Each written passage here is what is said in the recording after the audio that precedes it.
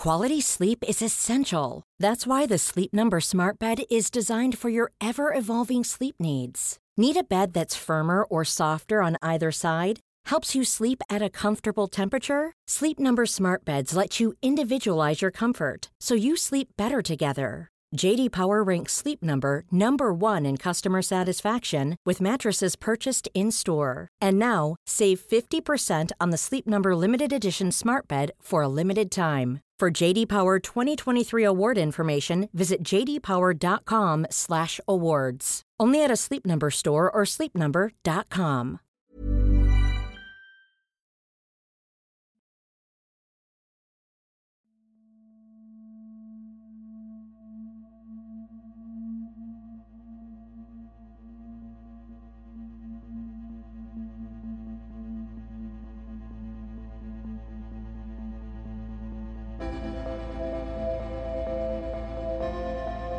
What's good, Internet? It is Monday, February 24th, 2020, and you are listening to Waypoint Radio, a special edition, an Outer Wilds spoiler cast edition. Dun, dun, dun, dun. Actually, we should have played at the end, right? That's what we need right, to yeah. That's what we need to do. I'm Austin Walker, joining me today. That's the wrong... We could open with the... With the nice... Yeah, dun, yeah, exactly. Dun. Oh, it's so good. Kato and Patrick are here. We are finally going to talk about Outer Wilds, my game of the year of last year for sure. Patrick, you just finished. Would have been extremely high on mine. Yeah, like I bet.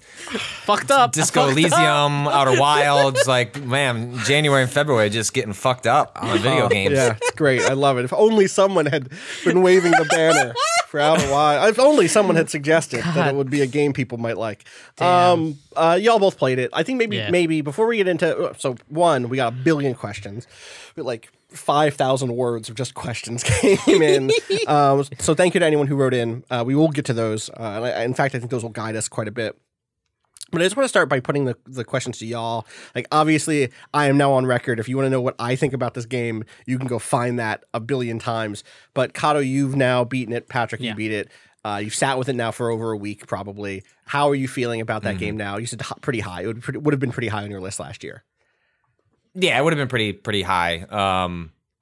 Just a wholly unique experience. I mentioned before that I'm hot and cold on puzzle games or games that entrust a lot of explicit trust to the player, because that's I gotta imagine as a designer, such a difficult thing, because like, who is the hypothetical player you're building towards, and how much do you give them opportunities to raise their hand and say they need help? Where do you find that so that the sense of accomplishment is still there while also not alienating players in the process? And I can't remember the last time I've played a game that straddles that line as incredibly as Outer Wilds, and it being one that I didn't really have to do a whole lot of getting stuck and poking around. There were just like 1 or 2 times where I was just sort of like, I don't want to come back here and do this again. Am I missing something? And I would just kind of look up an area and I felt comfortable. But like, I did most of the game on my own or with the information given to me. And it was just so profoundly satisfying as you worked your way through those things. And even the fact that it seemed to account for happy accidents. I know we've mentioned that on previous pods where everyone's probably got a moment, and maybe now we could be more explicit about we're going to be those really moments. Spoiler filled from top to bottom here today. Yeah. Is having those moments where for me it was being on the tornado planet and realizing that one of the tornadoes was moving in a different direction than all the other ones. God, the fact that you just intuited that is incredible. I cannot. It was pure happenstance. I wasn't looking for it. Okay. I just had I was just sort of like screwing around in the area. I'd read the theory that like, there must be a way to get beneath the surface. And then my immediate thought was like, okay, well, that's got to be related to these tornadoes somehow. And so I was just kind of screwing around. And so what happened was I had in my head a theory of like, I wonder if you can use the tornadoes as like a tunnel to get down there. And I tried it on 1 or 2, and then just the third one happened to be the one that was going the other way discovered, got through, and was just like, what the fuck just happened? And so then it wasn't until 6 hours later that I found the room that like spells it out for you. So you could take that information and go back. I'd already done that hours ago and completed that part of the arc. And then just the fact that you can do that, right? The fact that you can piece those together through accident, through experimentation, and it doesn't break the experience. Because I think games are often, you can, you play a Fallout game, right? Or any sort of adventure game where like you grabbed some solution to a puzzle and it's like you meet the NPC and you're like, hey, buddy, you want to do this?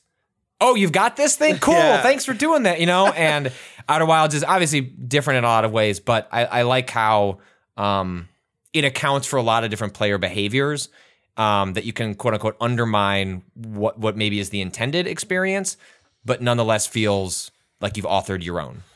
Totally. And it came off super high on this game. Probably definitely would have made my list if I had played it last year.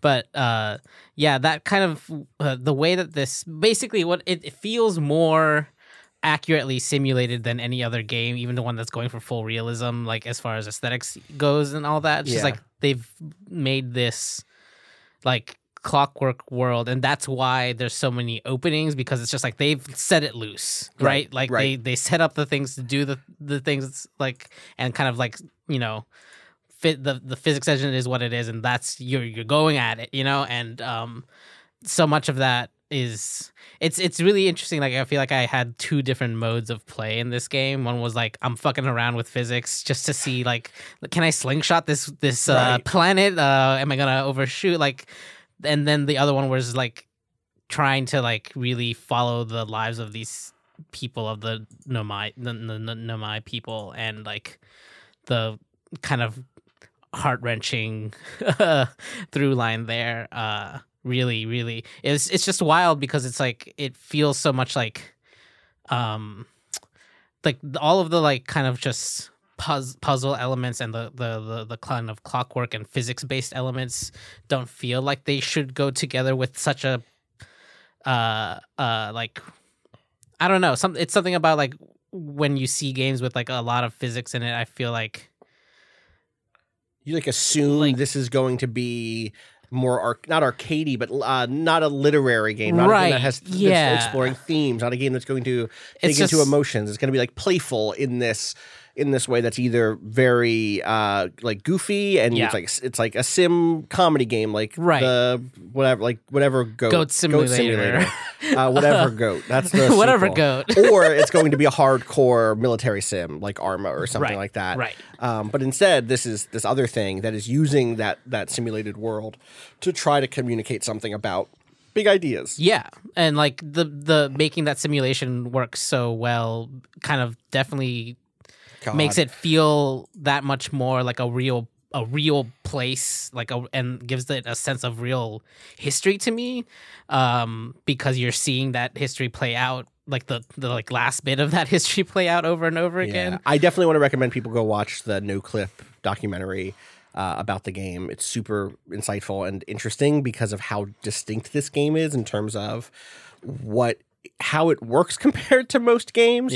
I think that, as games journalists, we often overestimate our ability to understand the way a game works or the way, like, what a game engine is or the way a game, you know what I mean? Mm-hmm.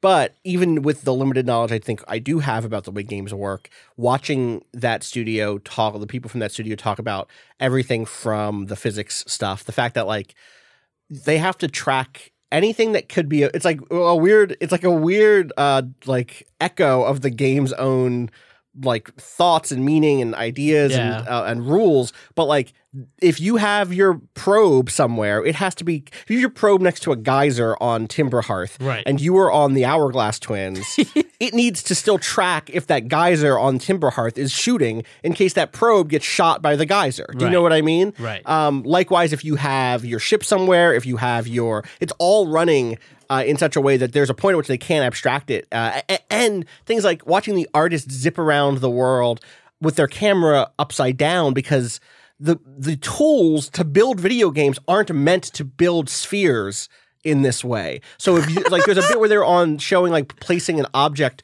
on the planet, on the the underside of a planet, and like hitting right on the keyboard, hitting D or whatever it is to move the camera that way, moves the camera left because you're objectively upside down at that point. And like they had to just build with tools that weren't necessarily built to build a game like this. Oh my God. It's fascinating. It's also a student project that became like, you know, this big thing. I think like one that blew my mind. Yeah, you can go play a version of this. This game won the IGF award in 2014 or 2013, a version of it, a different version of it before it got a huge art pass, before it was even made by this studio. It was just a bunch of students who made it in a school.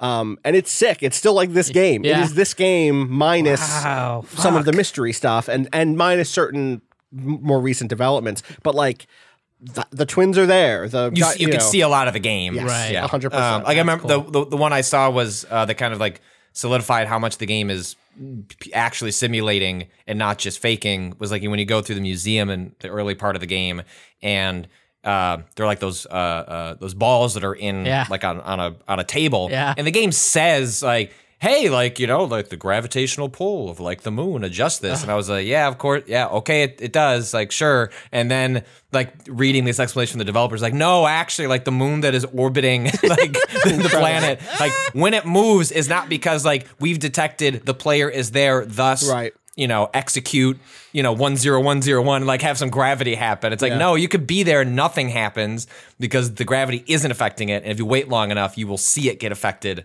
by the gravity that is actually simulated in the game. And I think that's like a small example of like the larger systemic work that's happening. And it's easy to talk about all that stuff and get caught up in the technicalities of it and lose sight maybe that like it's like poetry to watch, right? Like it really is. Seeing those tornadoes on Giant's Deep, seeing the sand fall from one twin to the other is just like the first time you start to explore these spaces, like, and then you go in there and there is literal poetry and there is literal discussion between people. You like, for me, some of the best moments of this game early on, and I'm curious about y'all, like where those high points were pretty early and kind of where you went first and stuff like that. But for me, whenever I entered a space where I was like, oh wow, this feels almost lived in a weird way. So like the Sunless City or whatever that's called on the Ember Twin, the Dark Bramble, like huge, like 4-story, like cityscape that's underneath there. Like it's like, holy shit, like there's so much here to dig into. Each of these things has so much history, has so much to tell about what this culture was. And also there's a black hole at the middle of this planet, right? Like on top of everything else, I'm trying to solve a puzzle using a black hole. Where in order to reach a critical point, you need to wait for a piece of that to go through the black hole so that you could go through the black hole. Figuring that out was one. I mean, it took me way too long to figure out that particular puzzle. I tried so many times to just like jank my way into that tower, and I figured it out by accident. I just happened to be like out there in that area. Once I'd realized that's where all the geometry was going when it was falling through, I was like, oh, that's right. Because when you fall through the black, like that's the way the game hints it, is like it figures at some point you are going to fall into that black hole while platforming. You will appear there, and then in your head it will plant the seed that, oh, maybe I should come back here and re-explore this geometry. Maybe there's something to discover. And I knew that in theory, but didn't actually put it into practice. It was just that I think I was out exploring. I was fucking with the meteor. I forget the name. The interloper. Which is a great name for a meteor. Yes. Especially given what happens fucking with the meteor. Right. And I was fucking with the interloper. And at a certain point when I hadn't quite timed out with the sun, you know, blazing on it and melting it, and then you can go down there. Around the time where if you screw the... What? You didn't know that's how you got in the comet? You can get in the comet? Kato, what? Yeah, dude. Kato. You don't have to do this. You don't... Right, I don't think you actually learn anything critical. I don't know. Oh, wow. What? All right, well, let's pause. Let's pause. Okay. Let me finish this thought. Yeah. Sorry. And then maybe we'll pick it up from there. Yeah. I think that's an interesting, that's interesting. Yeah. So I will just say, when I was exploring the interloper with the thing there, if you screw up the timing around the time where you'd have to start the loop over again, you are kind of in the vicinity of the where you get spat out from the black hole. And at a certain point, I just started kind of like screwing around and waiting around there. And that's when I realized that piece, which is, you know, one of the what do they call them? Like the trials, the quantum trials, is one of the final ones you're supposed to find is Tower that of you can actually knowledge. yes, Yeah. knowledge, yes, Yeah. Great name. Because there's the other tower, just- but I don't remember the giant steep tower is called. But That one's the trial. Yeah. that's the trial. Quantum the other trials, one's right. right? Yes. Yeah. Okay. Yeah. So you just saw it and you're like, oh shit, let me get in there. Oh, Yeah. yeah. Like I'm sure like the intended path was like you find that because it's one of the last things you're like doing towards the end of the game. Yeah, you'd find that while screwing around and realize there's no way up there, and then I bet yada yada yada. And so instead, I just happen to be there, right place, right time, which again speaks to the genius of the game and how it allows you to have those moments in different ways, or to be like Kato. And also, I understand why he didn't find that. Totally. Like you could only do it once, right, on the loop unless you have to go to the interloper. I think it loops twice, close enough to the sun that it melts. But you have to wait a long time to Yes. do it the second time. Yes, yeah, because it goes far away, and then maybe you don't have enough time even to explore the whole interior. I don't know. So Kato, if you I start, saw that there was start the loop, signals under the and I right. spent a long time looking in those cracks. Like, how do I get in? They said I could get in here. What's going on? And then eventually, I just like. I don't know. Moved on. I moved on. I got distracted and never went back before I finished. But God, so if you go there straight from the start of the loop, basically, and then maybe about like a minute or two in, it will pass very close to the sun. And I discovered I didn't put it all together at first, but I was just like, oh, okay, I'm checking off the list of things to look for on the map. I don't really have a next thing to explicitly do. I'm on the interloper. It goes near the sun, and all of a sudden I hear. And I'm like, the hell is going on? I look beneath me and the ice is disappearing. And so a layer of the ice in a certain part, like one of the poles that they're exploring it's like in a different spot. It's the front of the comet Right. will crack away, Yes. will melt away. The spot, Right. the part that's like facing the sun. That's the part they said in whatever whatever the writing was there that says like, oh yeah, we can get in on the sun side of the comet, and I spent a fucking long ass time Looking for a hole looking or for a whatever. hole. Yeah. Wait, so does the ice come it's back? only- Yeah, as it goes away. Yes. As You it have goes away. maybe you have like 45 seconds Yeah, to it's like big liquefy. you basically my need to God, no you basically wonder. need to know where to be looking. Yeah. And then once the ice melts, you get down there, and once you're in the cavern structure, you have all the time you need to like go see the end of it. But yeah, that's that essentially provides the answer to And the end of it is right. Yeah. Yeah. What? So What produced the heat I depth just of the assumed- universe? It I was like just the interloper. assumed. So inside, Yeah. you end up finding a couple of. You find like the recorders of all the nomai. There's like 2 nomai in there. Yeah. And you find a lot of ghost matter. And what you learn is the ghost matter, the kind of green glowy aura stuff that shows up in your probe's camera, Right. that kills you if you walk into it. Yeah. It was brought by the interloper. And Oh, shit. Okay. their final recordings are like, holy shit, if this thing blows up, it's gonna kill everybody. And then their next one is like, we gotta go tell everybody. And so- fuck. For me, this is an incredible moment because I'm sure this is true for at least one of you, definitely someone listening. For most of that game, I was like, I love these nomai, but they fucked up. It's their fault that the sun blew up. It's They were their screwing fault. They're around with screwing some around stuff that serious maybe shit. they didn't need to do. Yeah. Exactly. Yeah. And in fact, sometimes bad luck, sometimes and also, who knows? Maybe they shouldn't have screwed around with the ghost matter comet. Like, I don't know to the degree to which observing it and testing it could have maybe. I don't know. Yeah. The story does not exactly. Yeah. It does not say that touching it made it do this. It does not say that touching it didn't make it do this. But it explodes. Ghost matter spreads through the system, and it instantly kills them all. They are extra susceptible to it. That is what wipes the nomai out inside of the solar system. Fuck. Yeah, this is why they're all dead, and this is why they look like Fallout corpses. You know what I mean? Right. It's I like always in the middle thought of that daily was life. a little weird, but I assumed that it was eventually just like they died out. Yeah, no, they died like, in this terrible. It was like in bad. Yeah. Sorry. shit. It sucks. God But like up damn. until that point, and I found the comet pretty late in my journey. I was like, okay, so they're trying to cause a supernova. Yeah. I guess that killed them somehow. I couldn't. There was a jump there. But Yeah. then the other half of it is the moment that you go through the sun station.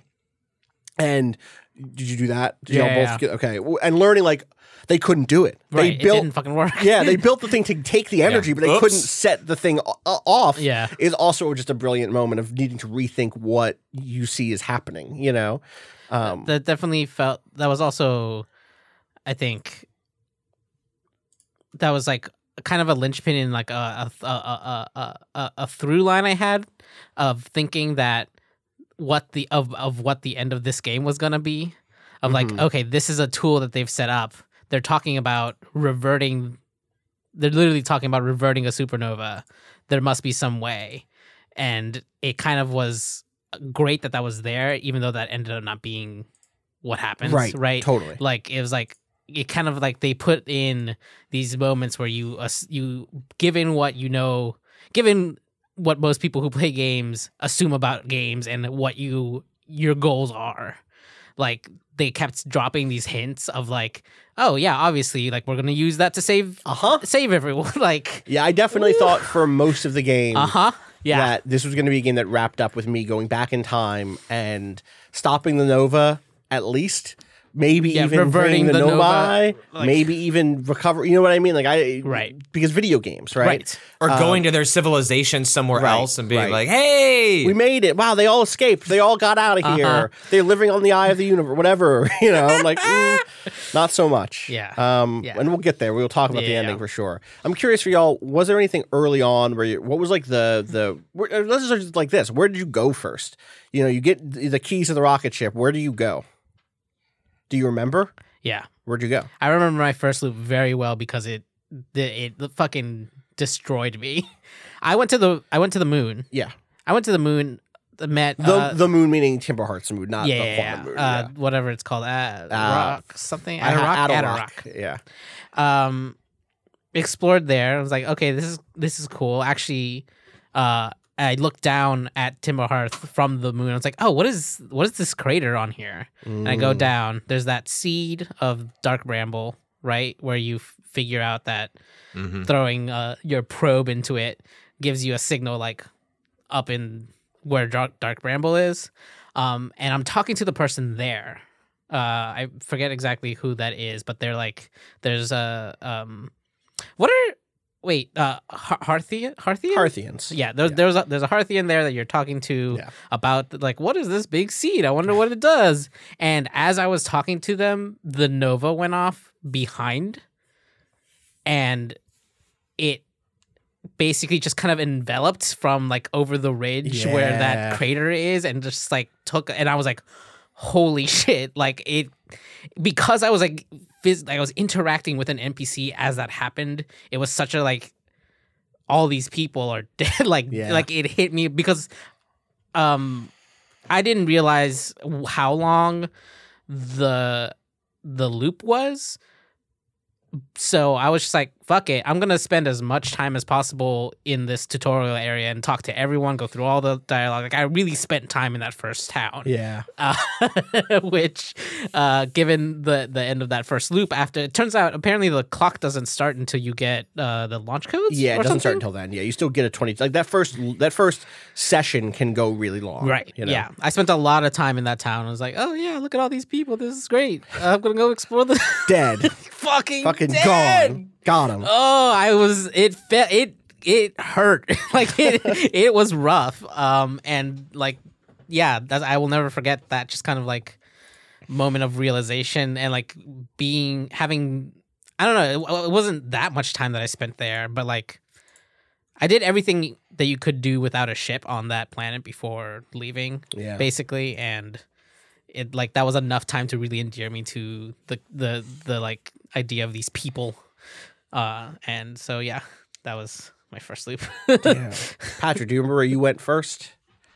Did you also do the moon? Yeah, I followed the signals. Like, sure. And I think one of the first signals, I don't know if it was the first loop or, it was the first loop or two, or like, once I kind of like got my feet steady in playing the game, was when you find, the emergency signals, like the escape pods that like give you another, and I think what the first escape pod that I went after like took me to Dark Bramble like extremely early. I felt much earlier than I was probably supposed to go there. It's like, hey, there's all these like friendlier planets that you can go explore before you go to the weird fish maze. Dark Bramble was absolutely my second planet because I was at that seed, and I was like, you throw that You throw that I threw my pot in there. Yeah. Like my probe in there and went straight to Dark Bramble. Got 8. Yeah, I bet. Did not go back until the very end of the game because suck. that was fucking terrifying. Those fish are terrifying. I think the first time I died in Dark Bramble was like I just didn't have enough speed going in to get somewhere, and then I like.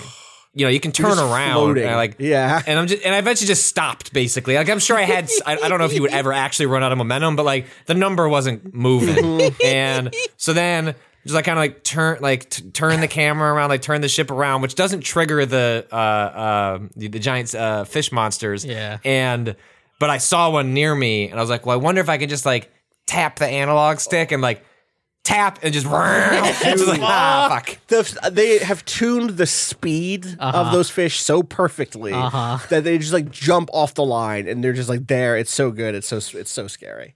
Yeah, the noise they make too is especially the first time because I did not see it as I drove by. Right. And then there was a noise behind me and then the teeth. Yeah, just those teeth closing around the front. Oh, it's so good. What the fuck just happened? Yeah. One time, I don't know if it hit the ship weird or what, but my ship broke apart while they were trying to attack it, and so they one of them ate the ship, but I was just free floating in Dark Bramble by myself, and I'm like.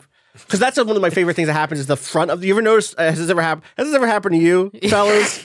The front of your ship will you'll be like, "Why is my ship not controlling anymore?" Oh, and then you turn around and the back half is gone, and then the front half moves away from you forward. Yep. And like, oh shit. And so it's like me and Dark Bramble by myself, being like, okay, you know what? I am just gonna fly towards a fish. Just eat me. Just go. Let's just go. Let's just let me face my fears and move forward. That's what Kingdom Hearts taught me to do. I'm gonna get into some of these questions because I think we have so many questions I'd like to get through as many as we can, and also because they're going to get us to interesting conversation. I think this one comes in from Claire, who says, "Hey, Waypointers, I will try to be as brief as I can with this email, but this game makes my brain happy, and it's hard not to gush about it. There's a whole bunch of things I want to ask about this game that made me ask so many questions, and so many that aren't questions so much as prompts for y'all to talk about cool things that this game does, like how the interloper isn't connected to anything else on the rumor map. Wild. How could it be? No one else went there. You're the first one since it. Anyway, I have, however, narrowed it down to one question. As I explored the solar system and discovered more about the Nomai and their plans, I always had a running theory about what exactly happened to make the Nomai disappear and set the sun to explode.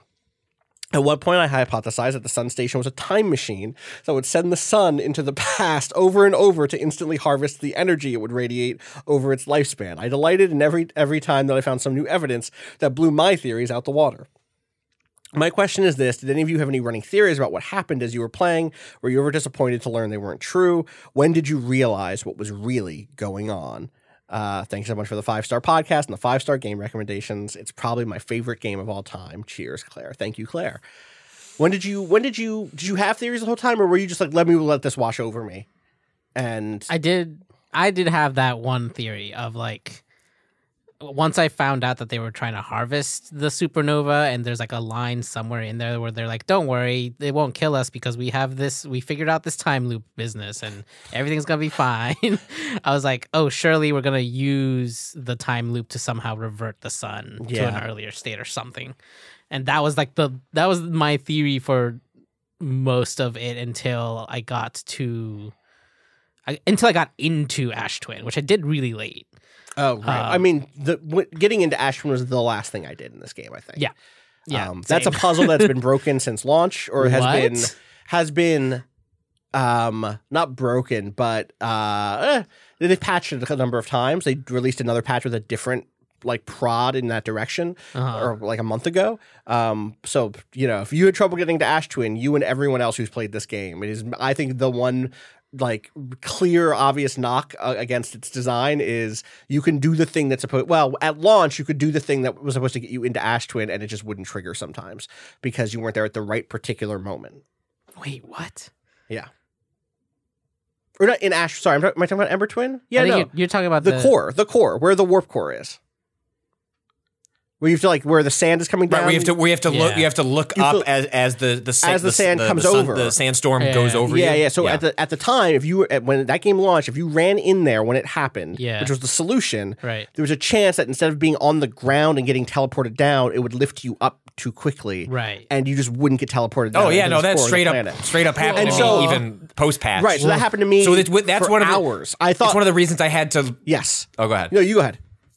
I was just saying that I looked up a walkthrough for that bit because I was like, I think I'm doing the. Yes. I feel like I'm in the right space. I did because it didn't work. I was like, all right, well, maybe it's below. Maybe there's another. I just stood on the sand and like took out my phone and just like read Twitter for like the entirety of like a 22-minute loop, watching the sand go further and further down at different parts of the planet, just maybe wondering if there was a different way in. And at that point, no one had written in yet to tell us that there is now a meditation or a rest at the I never got that. Thing. I don't know. Wait, where do you get that? I have no idea. You can wait at the campfires in advance time. Oh yeah, I saw that. Oh, but you need a campfire. No, but isn't there a? Is there a power? There's you also can get? a thing called meditation that you can get. That's from Giant's Deep. That's talking to the Hearthian on Giant's Deep, who tells you how to meditate. And that meditation is just a soft reset. It just starts. It kicks you back immediately to the top of the loop instead of doing exit game. Which I talked to. You have to talk to him again. Go back. You gotta go back. I think that's the one. He's the one person, or they're the one person who knows. Right? There's the person on Giant's Deep is also caught in the loop. Right. And it's like, yeah, man, weird. Sometimes I get bored. I just meditate. That was the Giant Deep person? I think so. Yeah, I'm 90% sure it's on Giant's Deep. I thought that was the Dark Bramble person was the one who was also caught in the loop. Maybe it's that. Listen, it has been 10 months since I played this game or whatever, right? But one of them, I thought it was the Giant's Deep person who taught you to meditate, but maybe I'm wrong. We'll teach you how to meditate. Well, one of the Hearthians. Yeah, which is just a button. It's just to go into the pause menu and hit meditate. But I didn't know about the sit at a campfire thing, or it wasn't in the game. It wasn't in the game when it launched. Oh, really? That's also what has been patched in. Oh, okay, cool. For usability, which I think makes sense and would make that work better. Anyway, you said you got there early or late? You didn't inside the Ash Twin, you were saying. No, it was very late. Okay. But I didn't have a problem kind of on accident. That tower has that bridge over it, and I hit under the sand to just see what would happen, and it didn't lift me. So I was like, oh great, and I walked in and it worked. Perfect. That's the way it's supposed to work. 100%. That's what I did the first time, and then lost like 3 hours trying to solve that a different way because it didn't work. Did anyone go back and do the thing that you can do in the core? In the core. The duplicate? The duplicate. I didn't. Did you? I read about it. Yeah, I saw Will Smith do it. Heard about it. I didn't. I don't actually know what happens. A duplicate of you is there, and you can talk. Yeah, you can talk to yourself. Yes, that's good. Yeah, that's it's really cool looking. We got a couple of emails in about that. But yeah, I didn't do it. I watched someone else do it, and it's fascinating that they did that. And I don't know that it like. I wish I would have done it myself. That's what it is. Like it's such a game of like you can tell me the thing all you want, but if it had happened to me, it would have blown me away for sure. In terms of theories, like I said, I definitely thought like the Nomai had fucked themselves over. I think the big final understanding of like no, this is everywhere, which you get pretty early, or I got pretty early because I don't know how it happened, but I ended up getting almost all of Dark Bramble by mid game. Like I'd found the vessel, I had gone inside. Like I had at the point at which I saw the vessel and understood that it existed. I started to think like, oh, am I going to take this ship somewhere? Right. And in there is where you can find that one wall of text. That one in this game. There's the wall. There's like the ship log, and then there's the other one that is like the messages from all the Nomai. Yeah. And they're like, oh well, it's the end of the universe, so we're gathering in the last place that will die, and we're hanging out. And I was like, oh shit, everything is dying. Right. This is way bigger than I thought it was. Yeah. This is terrible.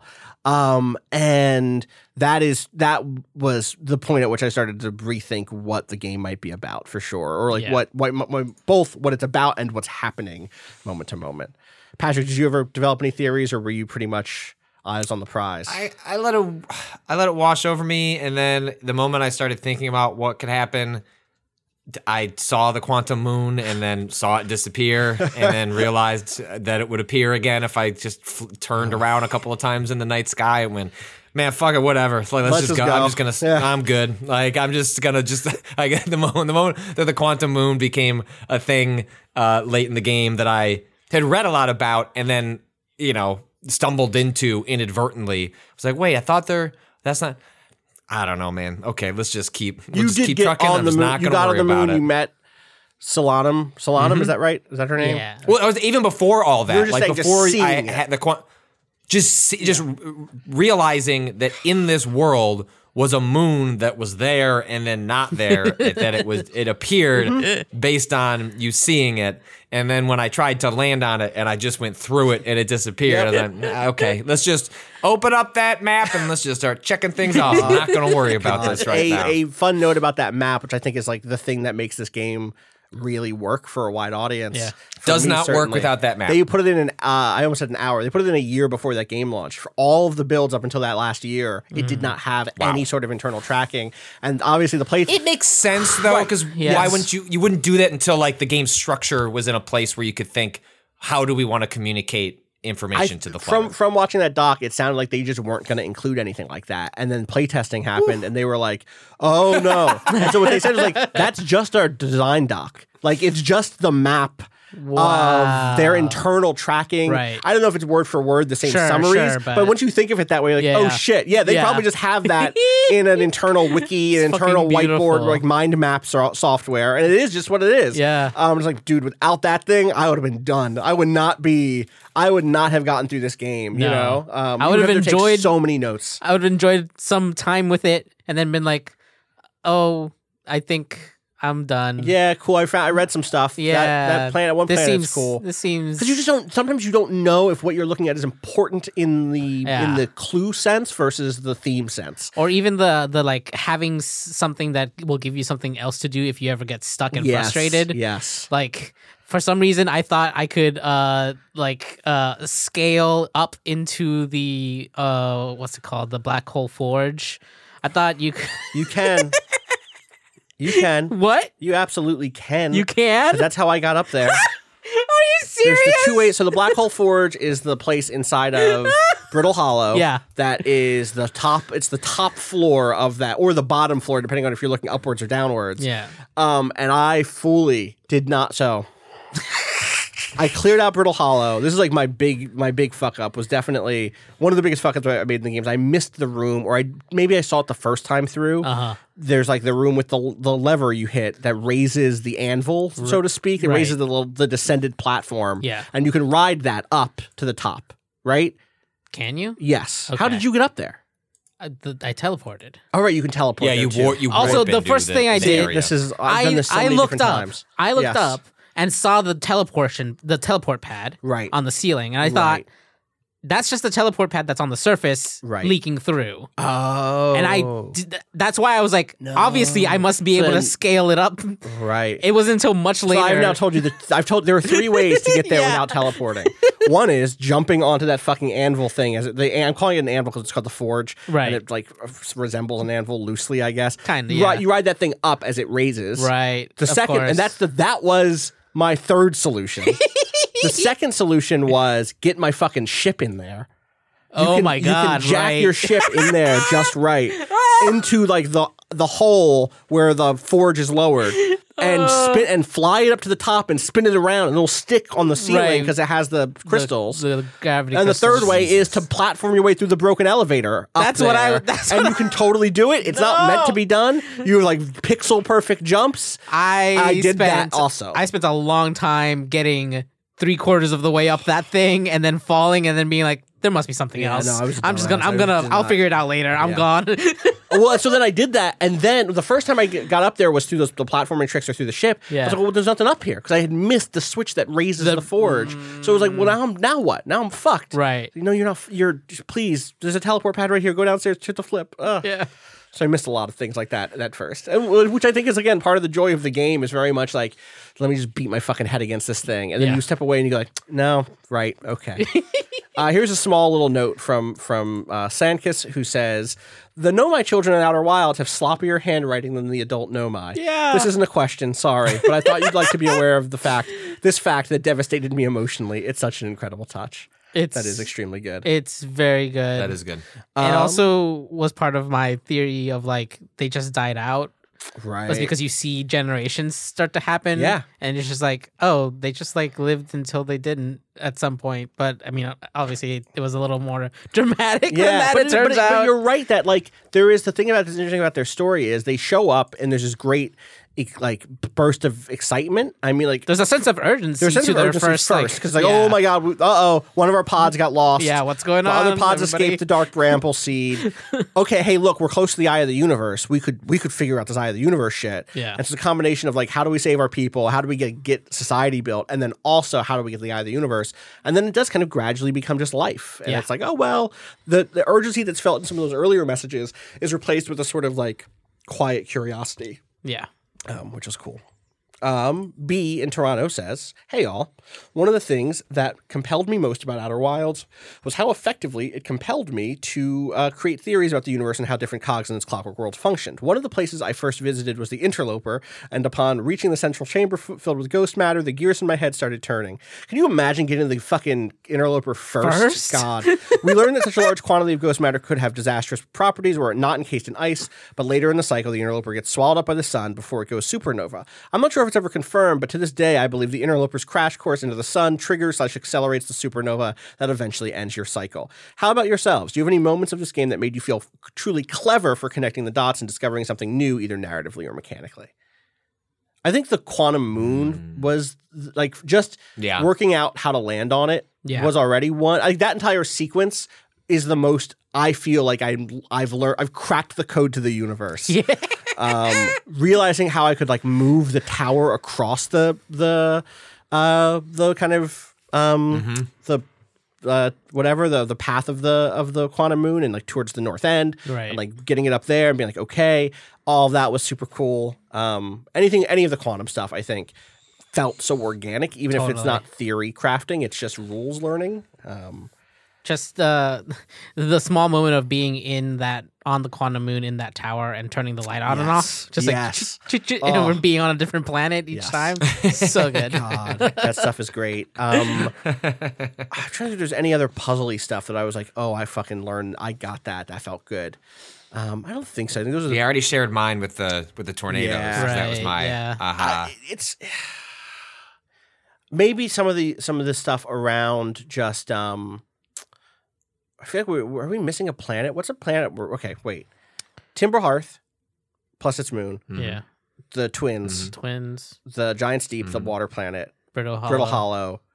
Dark Bramble. That's it. And Interloper. The Interloper. Okay. Yeah, I think maybe, you know what? I think maybe for me, it really was the Dark Bramble stuff. Feeling like I got through that pretty early and like understanding how using the probe to navigate that space. It was something that was like, I just got that. I just intuited like how that works. And just intuited. They designed it in a way that would communicate it. But I learned it pretty quickly without having read it. And that scene on Timber Hearth. Right, exactly. was like the first, just like, oh shit. Ross wants to know, so many aspects of this game have stuck with me in the months since I played it, but none more than the music. I think composer Andrew Pralo did an incredible job in putting together a soundtrack that's awesome in the literal sense and intimate in equal measure. How many sci-fi games open on the strumming of a banjo? So many of my favorite moments in the game are entwined with musical cues, wandering through Timber Hearth for the first time, finding Rybeck in the depths of Brittle Hollow, getting to the heart of the Interloper. But I want to give a special shout out to End Times, the track that signals the end of each cycle. There's a subtle variation on that theme, which plays when you have the ability to finish the game, and hearing that kick in as I sped towards my ultimate destination, having finally connected the docks was so thrilling. Yeah, holy shit! Made me not want to fuck it up. I fucked it up. It was like, oh yeah, great. Did you get that game? I only want to hear it once. It's not going to be nearly as inspiring a second time. That music is incredible. That whole run is incredible. Yeah. I got the warp core late. So for people who don't know, the way I guess we should have paused and set up some of this stuff a little bit, but the final run is that you get this warp core and you basically need 3 pieces of the puzzle. It's like Carmen Sandiego. You need the ship the Nomai ship, you need a warp core to power the ship, which is what they've been trying to get all the power into, basically. Or I guess no, they're trying to get the power into they're using a warp core to power the sun state or to power the loop machine, the time travel machine. Yeah. Right. And then you need the coordinates of the Eye of the Universe, which they get via the sun-going supernova, which powers a probe, the ability to launch a probe so powerful that it can send a message back in time. So you need to get all those pieces. Then you get the warp core, you travel across the system. Wait, is that where the probe goes? What? The one that launches every single time you wake up? Yeah. That probe is finding the Eye of the Universe. Yeah. Which is why I think it goes in a different direction each time. Every single time. Because it's a quantum. Yep. The eye is quantum. God. So the eye is changed where it is, maybe? Anyway. Yes. No, that totally makes sense. So it sends back those coordinates. You have the coordinates. You have to rush across all of the system into Dark Bramble, which is brilliant design in the sense that is the place you have to go the slowest. Yeah. You can't just jet through it. And so there's this come on. I want to hit the accelerator so bad, but these fucking fish are going to eat me. And so I got the warp core very late in my cycle. And I went, you know what? I should just start the cycle over. I'll meditate. But I'd already taken the warp core, which meant the time machine is broken. I did this too. And I was and it just immediately was dead. You've died. Game over. I was over. Fuck! God damn it. I thought for a half second, I was like, I guess there's not really saves, so it's not it's not the end of the world if it deleted your save, but it would have been sort of fitting for the game to be yeah, you just got to start from scratch. We had timeline over. We had someone write in who that is exactly what happened, and they let it ride. Evan wrote in and said, did any of y'all get the bad ending? I didn't feel like going back to Dark. I didn't feel like going back into Dark Bramble to uncover a question mark. I found out later it was the ship. So when I was holding on the ship's core in my hand, I had no idea there was some place it was supposed to go. My gut said to outrun the sun's explosion, and I ended up living. So they got in the ship and just left. Yeah. But with nothing to do, I killed myself and got a true game over screen. I took it and I literally uninstalled the game. My immediate reaction was muted, but in watching the good ending, I appreciate my ending more. It started as a game about exploration, but it turned into a game about solving this particular puzzle. The game that I enjoyed playing was long over, so when I got to the game over screen, it rang true. I just wanted the loop to be over, and I welcomed the darkness. All right. Well, shout outs to you, Evan. That's that's a mode. Yeah. I think it's worth finishing this loop. Absolutely. Or finishing this game. Just for the music. Just for the music. That moment's incredible. Obviously, that last performance is incredible. The kind of performance you go out on. Yeah. And just the way the music is used and not used. There's lots of quiet moments of you just absolutely breathing in space or not breathing in space.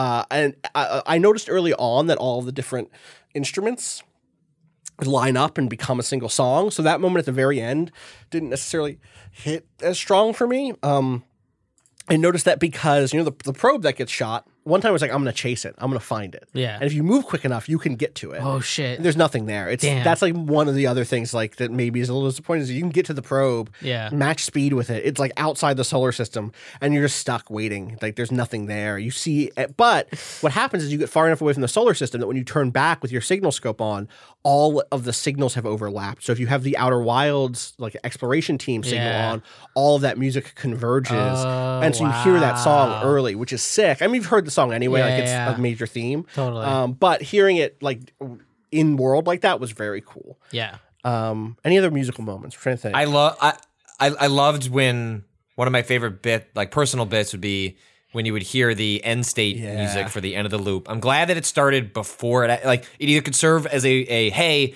if you were, if you need to finish reading some stuff in this area, wrap it up so you don't have to come back here. Finish your answers. You're 5 minutes. Yeah, 100%.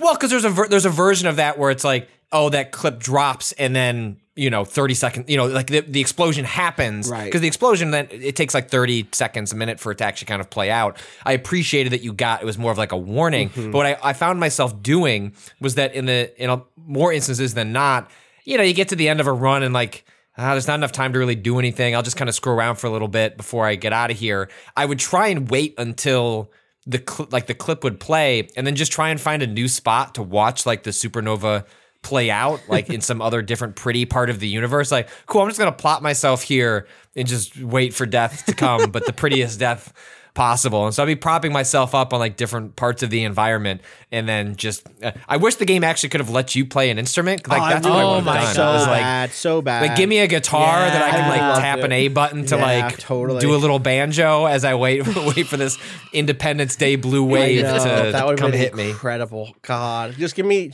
if they had somehow one unlockable and the unlockable let you pick an instrument at the beginning. Yeah, that would have been the best. Just have them in your ship. Like, oh hey, you're a harmonica guy. That would have been that would have been so sick. God damn it. With that, let's take a quick break. When we come back, it looks like the next question we got here uses the word existentialism, so that's good. Right. Let's take a quick break. We'll be right back.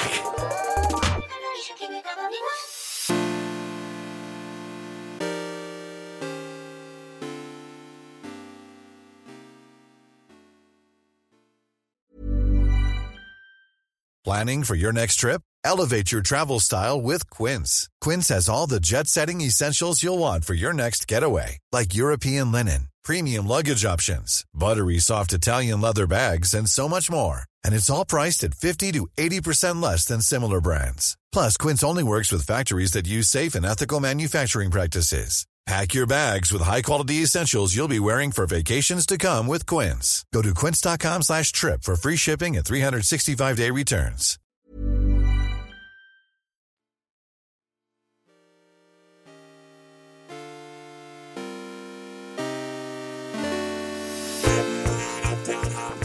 All right, we are back with a question from Kevin. Kevin says, "Hey, Waypoint crew. Obviously, there's going to... Hey, Kevin. How you doing? You all right? All right, good. Obviously, there's going to be some time dedicated during any spoiler discussion about Outer Wilds to talk about the game's themes around existentialism. Do you guys fall more on the side of terror or of comfort when it comes to how the game interprets the terror of existential crises? For me, the game presents existence as the act of being observed and remembered. It's why the loop only starts when the statue looks at you for the first time and stores that memory in a visage-like mask. It's why the observatory on Timberhearth doubles as a museum. It's why there's such an emphasis on the quantum mechanics that are so critical to the game's design. So, at the conclusion of the game, when all the lights go out, and the last thing the player sees is an illustration, not a 3D rendered model to explore, but something that feels explicitly extra-diegetic, of the universe that comes after the Hearthians and the Nomai, I'm left with more of a sense of dread than comfort, considering there's absolutely no trace of the peoples that existed before. Or did they? Though this seems like an interesting way to frame these questions, thought this seems like an interesting way to frame these questions. Curious about your thoughts. Thanks, Kevin. I think it's a really smart through line here of thinking about observation and remembrance as being very key to the way the game frames a lot of meaning. Totally. And I think that that's in some ways for me, I come out hopeful regardless. But I think the hopefulness is that this is an act of the final acts that you make in this game are acts that are necessarily of compassion and altruism, because you're not going to be remembered. This is not a way for you to achieve immortality or remembrance. It is you facing a crisis and saying, how do I build a world? Should I build a world that is better than ours, that is different than ours, that is next? How do we decide what comes next if what we have now can't continue? Which to me is the kind of one of the ecological messages of this game. And it's a rare ecological message, because right now a lot of the messaging that we have, and I think it's understandable and important, is how do we fix what's broken? How do we address the crisis? How do we get enough people to want to address the crisis? Instead, Outer Wilds says, what if we've passed the brink already? What if the way of life as we know it is coming to an end, and whatever comes next means reconfiguring and re-understanding what life even looks like day to day? Do we go through? How do we usher in that process? And should we do it joyfully? Should we do it solemnly? And I think the game says both, right? There is a degree of nostalgia and sadness and oh wow, look at everything that's going away. Those fireflies go out. Those universes go out. The galaxies go out, and it's fucking wild. Yep. But at the very end of the thing, I think it's still fundamentally hopeful that you sing a new universe into existence. Whether it has you in it or not, I think the point is that it should exist, and that the joy of others that can come into the world after you is worth your labor putting into building that world.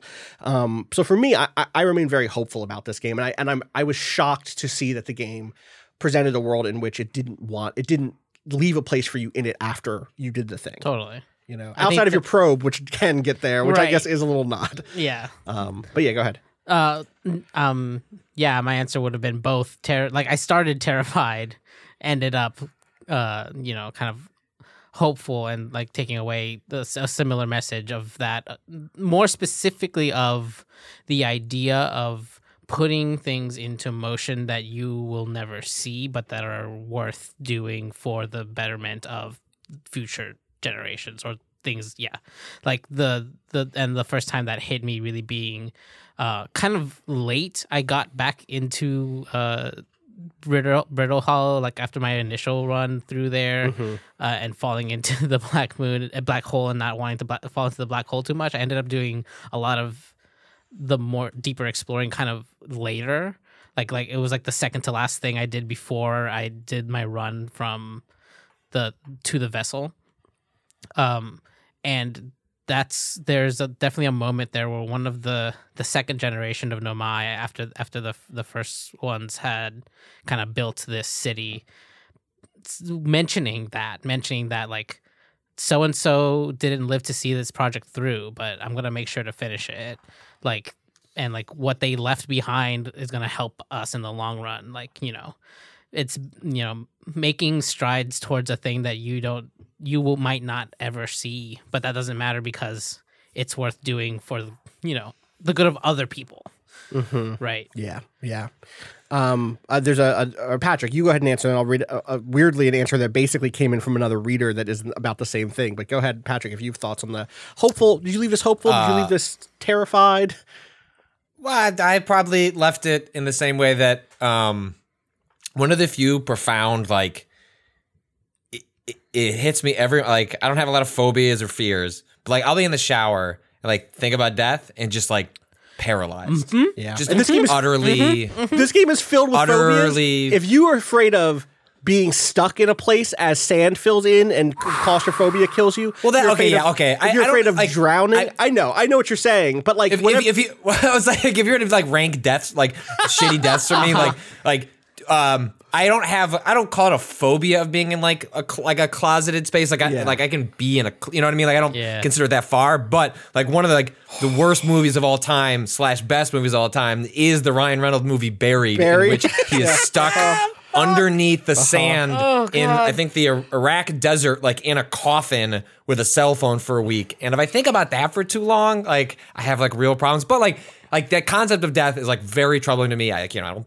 believe in an afterlife and like yada yada yada. And so like when I get stuck in that like loop of thinking about that, it really like kills me. Even though intellectually I'm like, oh, that makes sense. And like I didn't know what it was like to be before alive, and so it'll be a similar feeling in that it's an absence of feeling. Like I can intellectually talk about it because I have to do that to get myself out of like the death loop that I've gotten my brain into when I think about it, in terms of like friends, family, existence, yada yada yada. And so yeah, this game gets you to think about that in a way that I had a similar split in which.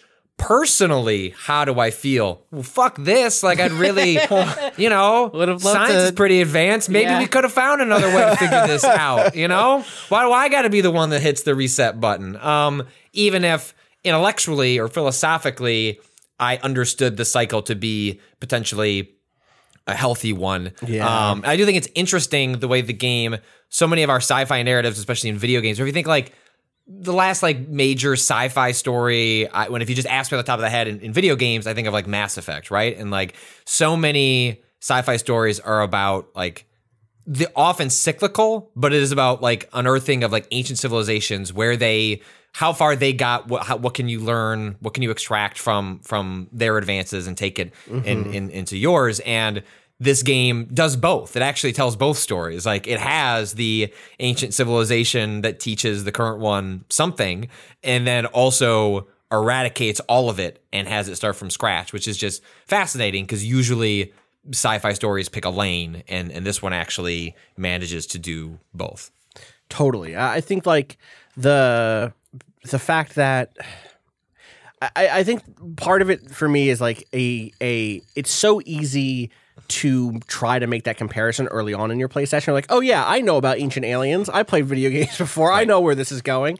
Maybe there's some other dark secret. And the fact that they don't go that way, and in some ways that it's such an inverse of something like Mass Effect or so many other games that do Halo does the same thing, where it's like little bits and pieces you learn about this ancient alien, civilization. You maybe once every 7 hours you get a flash of some information. There's like a little bit of text that you get that fills in the gaps of the big picture. Whereas this is basically like, I'm reading AIM messages between two people flirting. Yeah. Like, this is basically, I'm getting all the way through the most mundane details and the most grand ideas about what this culture was. And that degree of intimacy is so distinct. And I think it's so useful in communicating what was already lost.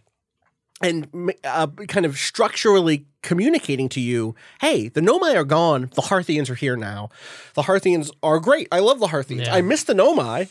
Getting to meet a Nomai is like a high point of the game for me. Like that moment of conversation is incredible, but also it doesn't fundamentally walk anything back in the sense that the Nomai don't like return after that. Right. And so I think that sets the stage for the big final moment of like, sometimes people die. Sometimes the world does move past you. And then the hope is that joy can still exist for others in the world, and that the world itself can continue to exist on its own merits, separate from whatever demands the past has put on it. We had someone write in who says, let me see here. Nelson wrote in, and I'm not going to read the whole thing because Nelson's kind of setting up a very similar question and setting some stuff up, but does say, I'm an ecologist, and so I basically never get to not think about how climate change has caused and will cause massive disruption and destruction in every ecosystem on Earth. One of my friends talks about everyone in or adjacent to ecology as collectively having climate brain.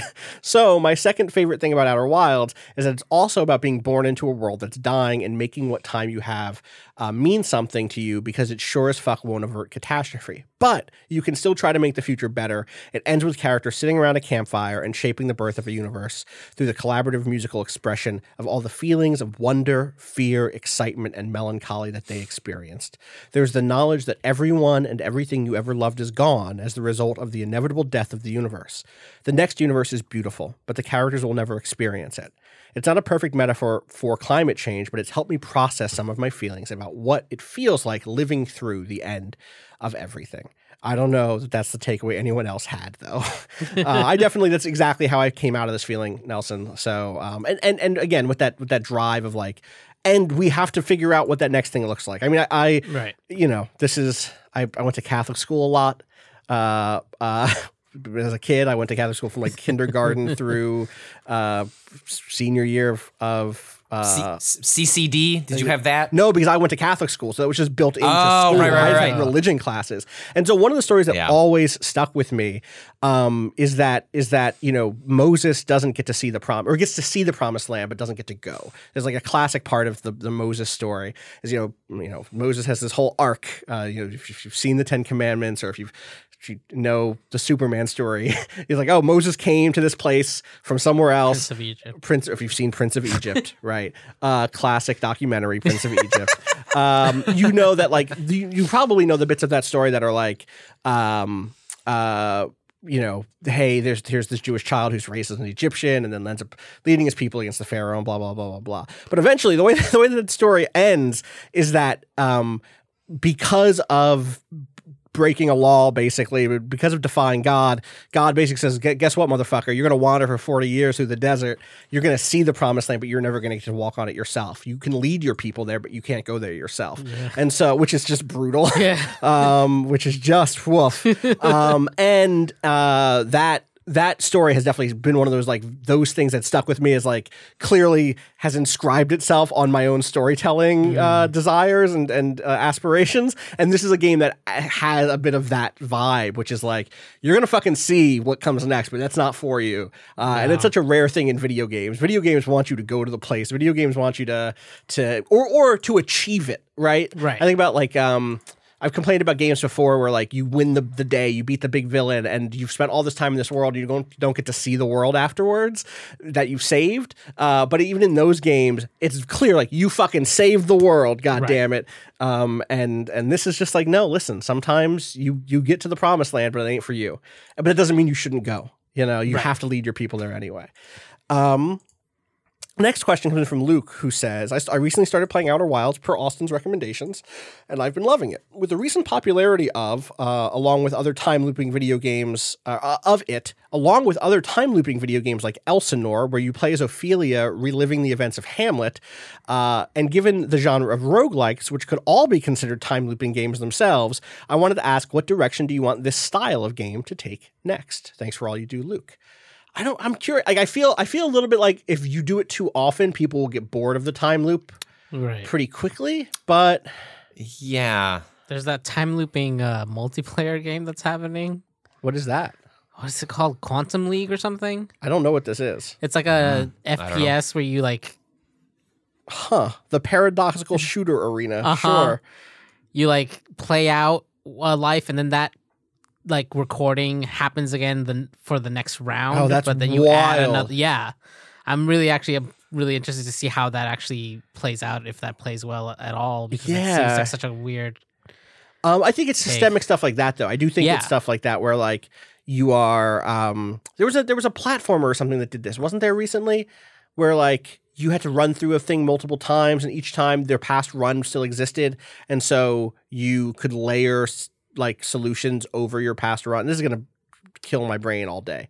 There was some sort of 90 people are going to add us on Twitter so later. thank you for that. But yeah, there's. I think stuff like that is interesting. That other game is coming out soon, right? 22 minute. No, what's that game called? Something minutes, 7 minutes in heaven. It's not that. No. It's not that. It was at like a Microsoft event.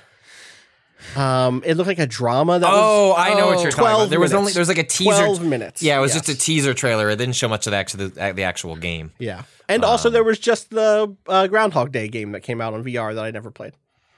Like the movie? Yeah, there's a Groundhog. It's they did a sequel. Sequel. I heard it was all right. I heard it was actually better than. Yeah. Wow.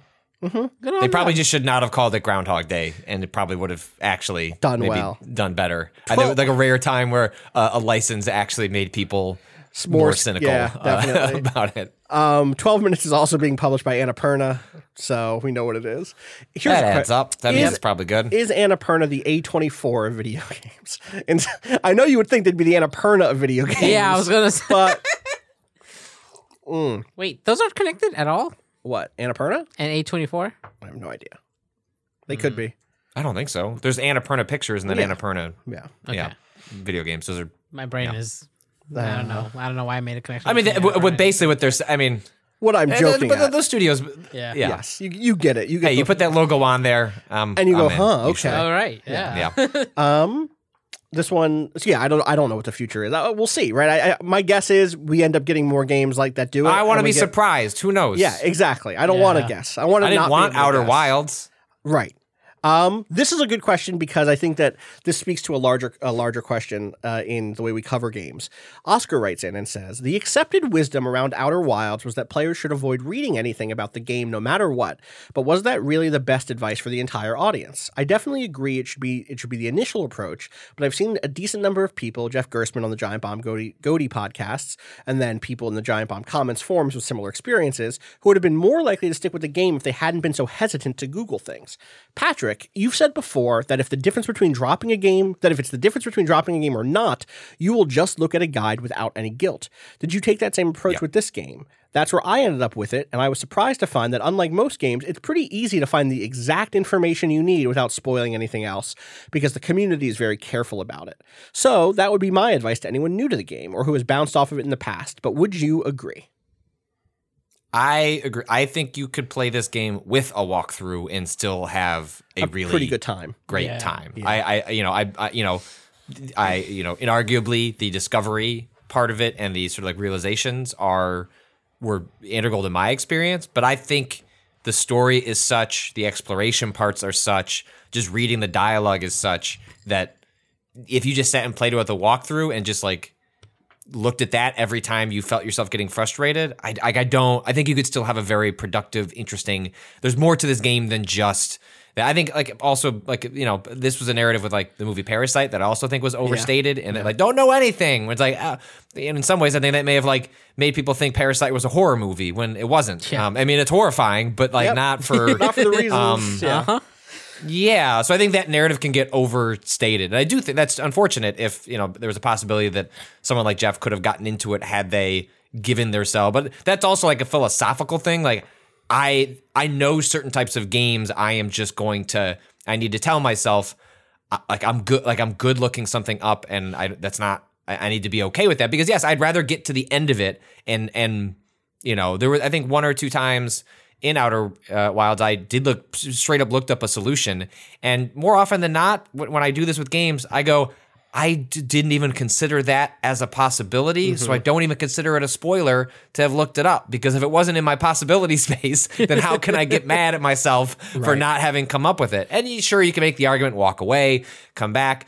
But the game does that already many times. You get that feeling so many other places. I don't mind. So the one for me that I sent up, this is before the game came out. I had to send them an email was the Ash Twin thing. Yeah. Like it's like, I think this is what I need to do. Am I missing something? And they're like, no, that's right. Is that not working? What's going on? Oh, we've heard, actually what they said was we've heard that this has been a problem. Try it again, really time your jump. Make sure you go in when it's right overhead. And like, I ended up still really loving this game, obviously, and recommending it because I knew the second that this game was released, that would be everywhere on the internet, and that people should be able to talk about this game. Like, imagine I'm there with you on the couch. I'm not going to not say anything because I see the solution to a puzzle that you haven't seen yet. If I'm playing it along with you for the first time, I'm like, yo, try this thing, and that's always been part of games. That sort of collective puzzle solving nature is part of it. And ideally there would be again a hint system that could off on the internet somewhere you could go look it up, or even in the game directly. That would be ideal. But as it stands, like, don't beat yourself up because you have to look up a solution. And also, I have to say, like, it was very funny for me to write this, the review of this when it came out, and have a few people say, "Why'd you fucking write that this was about the end of the world?" Like, motherfucker, the sun explodes 22 minutes into you're an hour into the first session. Yeah. It's the end of the world. That's what the game is about. And also, I more broadly, let people talk about things. I think it is fair to be spoiler conscious and not to necessarily, as a writer, immediately on day one start having those like huge conversations. I know, but I feel that's so much. I know, personally, yeah. I realize this. I feel that's way more on the people than it is on. Like, I'd rather live in a world where critics could be a little more expressive. And if you really are that spoiler conscious, just don't read. And you know what I mean? Right. Like there's a, I'm still a bummed line I didn't write about what happens in the final chapter of Kentucky Route Zero. Like, honestly, like, part of me is like, that was the thing I'm going to write about this game. And I didn't write about the fifth act. Huh. And I read a review where they took a different tact and said, that's all we're going to write about. Like, that was their angle in. Right. I was like, that makes sense. Like, that's sure. I could see that. That's totally justified. But I do think that people should go into things informed most of the time. I think it's so rare that someone should go in. And I'm certainly guilty as a critic of saying you should go in without knowing anything in the past about certain things. Yeah. Or I'll say I went in, I'm glad I didn't know anything. But I do think that, like, knowing what you're getting into is a useful thing. Yeah. It's why I like to write reviews. It's why I like to write about games and talk about games before people play them, is so that I can give them some sort of a sense of what they're getting into and what they should be paying attention to. And I think with this game specifically, it's such a different thing for so many people that have not necessarily. I was thinking about this last night. I was thinking, like, this is a game that has lots of little subtle pushes in different directions. Like, obviously, there are puzzles they want you to do first. There are, and the way that they do that is the same way that we've talked about, like, Breath of the Wild. Despite seeming super open, some shrines are really easy to find. Some shrines are much harder to find. Yeah. Some things are always in eyesight. Some things are not. This is a game where, yes, you could theoretically beat it instantly. You could beat it on your first run. Like, you could go get the warp core. I guess you would need the coordinates first. But maybe you go get the coordinates, rush to get the warp core, then run to where the ship is. You couldn't do this, obviously. No, yeah. But you know what I'm saying. Like, but there is actually a design for the order in which you would mostly find information. Right. You know, you mostly would go down a certain path on each world, see certain stuff more often than not. They've designed it so that like anywhere where there's a lot of detail is where you look first. Generally, that's where the eye naturally goes, and that detail reveals certain things. The timing and the scripting allows you to do certain things in certain orders, and blah blah blah. And I think that like given all of that stuff, like you should be able to talk about. You should go in knowing generally what all of that is building towards, or is what you should be looking to pay attention to.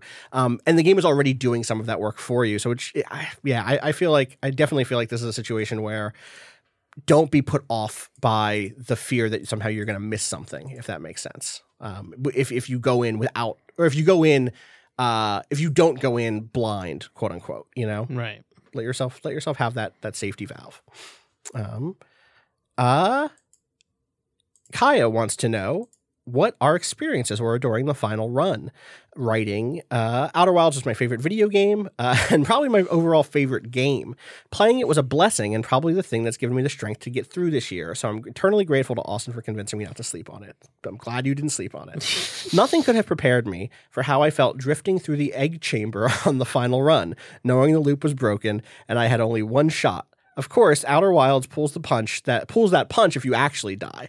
But what were your experiences with that final run and with other games that changed the stakes for dying or failure? Celeste's Golden Strawberries come to mind, as well as things like permadeath runs or the Nuzlocke run in Pokemon. Thank you all so much. I also think we should talk about the ending of this game a little bit. Yeah. We already kind of all said that musical cue is so good and that rush across space. But what did y'all think of the eye, getting to the eye for the first time? You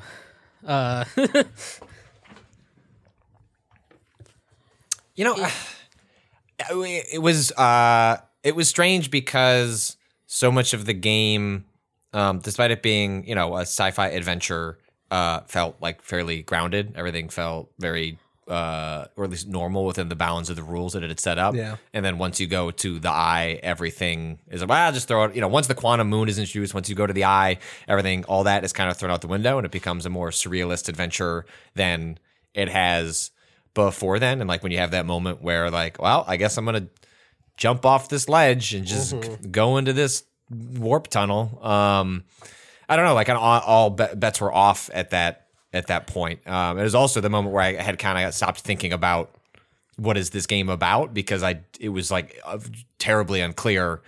Like the game story could have gone in a million different directions. It was very open-ended at that point. Yeah. Yeah. The possible, like the scope of resolutions, like the eye could have talked to me and been God, and I also would have accepted that as a reasonable answer for like where we could have gone. And it might have done that from here, given right. Like we don't like I mean the phrasing of the game, like the there's so much ambiguity about the eye in that it's a message, right? Like it is purposely. You argue, or maybe not purposely, but arguably drawing people to it on purpose, which is that just part of a natural cycle that is played out over countless millennia, in which when the cycle is over, it draws people to it. And once the eye is observed, the cycle begins all over again. Does that make the eye an omnipotent being that has like thoughts, feelings, desire, like it, does, you know, I don't, who knows? Like the game doesn't really touch on that other than it acts as a big reset button. Totally. I for me, like the wonder that hit is even before you jump in the pit, just landing there, looking out from like the bridge of the Nomai vessel and seeing this just like black landscape crackling with energy. And then that approach, the approach to where the like eye itself is, and the lightning is going off all around you, and as it hits, it's creating visibility, which brings trees and rocks into place and moves them around because it's quantum. It's like all quantumly entangled or whatever. It floored me the first time through. And again, you have to remember, I'm playing this game before anyone else has played. Like, I don't have anyone to talk about what's happening, and I'm in tears. Like, I'm just headphones on. My room is dark. The lightning is striking. I'm scared, like religious experience, like, you know, I talked about the Moses story before, but you don't get that in games that often. You don't get that sort of like transcendent moment of I've gone from a world that's predictable, that is secure even if it's dangerous, stable even if it's falling apart. It falls apart the same every time, right? Maybe the moon is a different place, but the Brittle Hollow falls apart the same way every time. Right. Things are fundamentally deterministic, even if in certain ways they are not. Even if the probe goes a different direction, the comet keeps the same arc. At the macro level, things have been deterministic. And suddenly you're in this space that is pure chaos. You're in this place that is dark and unknowable. You have this feeling that, like, if you blink for a second, maybe you're going to get caught by one of those lightning bolts. Maybe you'll maybe you'll die. Maybe you'll just die, and that'll be it. I ran into a quantum thing. Yeah, you like walked into like a rock or something. It like bumped me from the side. Yeah. I was like, what the fuck? Yeah. I turned, it was there, then turned away. And Obviously it's gone. Right. It completely, like, tears from being overwhelmed is not a thing that I've ever had in a game before, in that like deep sensory, like body, not like I almost said body horror, but I mean like the horror of being embodied in a space that felt scary. And you get there and it's just this gaping hole and you're like, what am I even looking at? What do I do? Also that trick. When you approach it, it's in the sky. Yes. And then there's like a pit that you like walk into. In, and then around and up. Yeah. God. Absolutely. And then you jump in upwards into the sky, into the hole in the ground. Like it's both, right? You know? Yeah. And then then you fall through, and then at that point it's a poem, right? It's like it is installation art. Like it is the fireflies are actually galaxies, and then you're in the trees and like all of that stuff, and then I guess do you show up first? You show up in the museum, right? Is it the first? No, I think the museum is first. You fall through the eye and you're in the museum. And then you leave the museum and fall into the forest. Because everything ends at the forest. Yes. You're in the museum, and at first I thought that was the end. I thought straight up jumping into the eye was the end of the game. And they were pulling like what happens in Blendo games and Brendan Chung's games, where like if you beat 30 Flights of Loving, the last very small spoiler for 30 Flights of Loving, but it basically kicks you to like a museum about the game 30 Flights of Loving, an in-game little micro museum. And I thought that's what it was. I was like, oh wow, look, we're back in the museum. And then like you get to the very end of that, you walk through everything, you read everything, you see one of my favorite moments there is seeing the note from whoever the astronomer is. Right. That's like, oh wow, look, it looks like everything is speeding up. Like, why are there all these different galaxies going nova? Weird.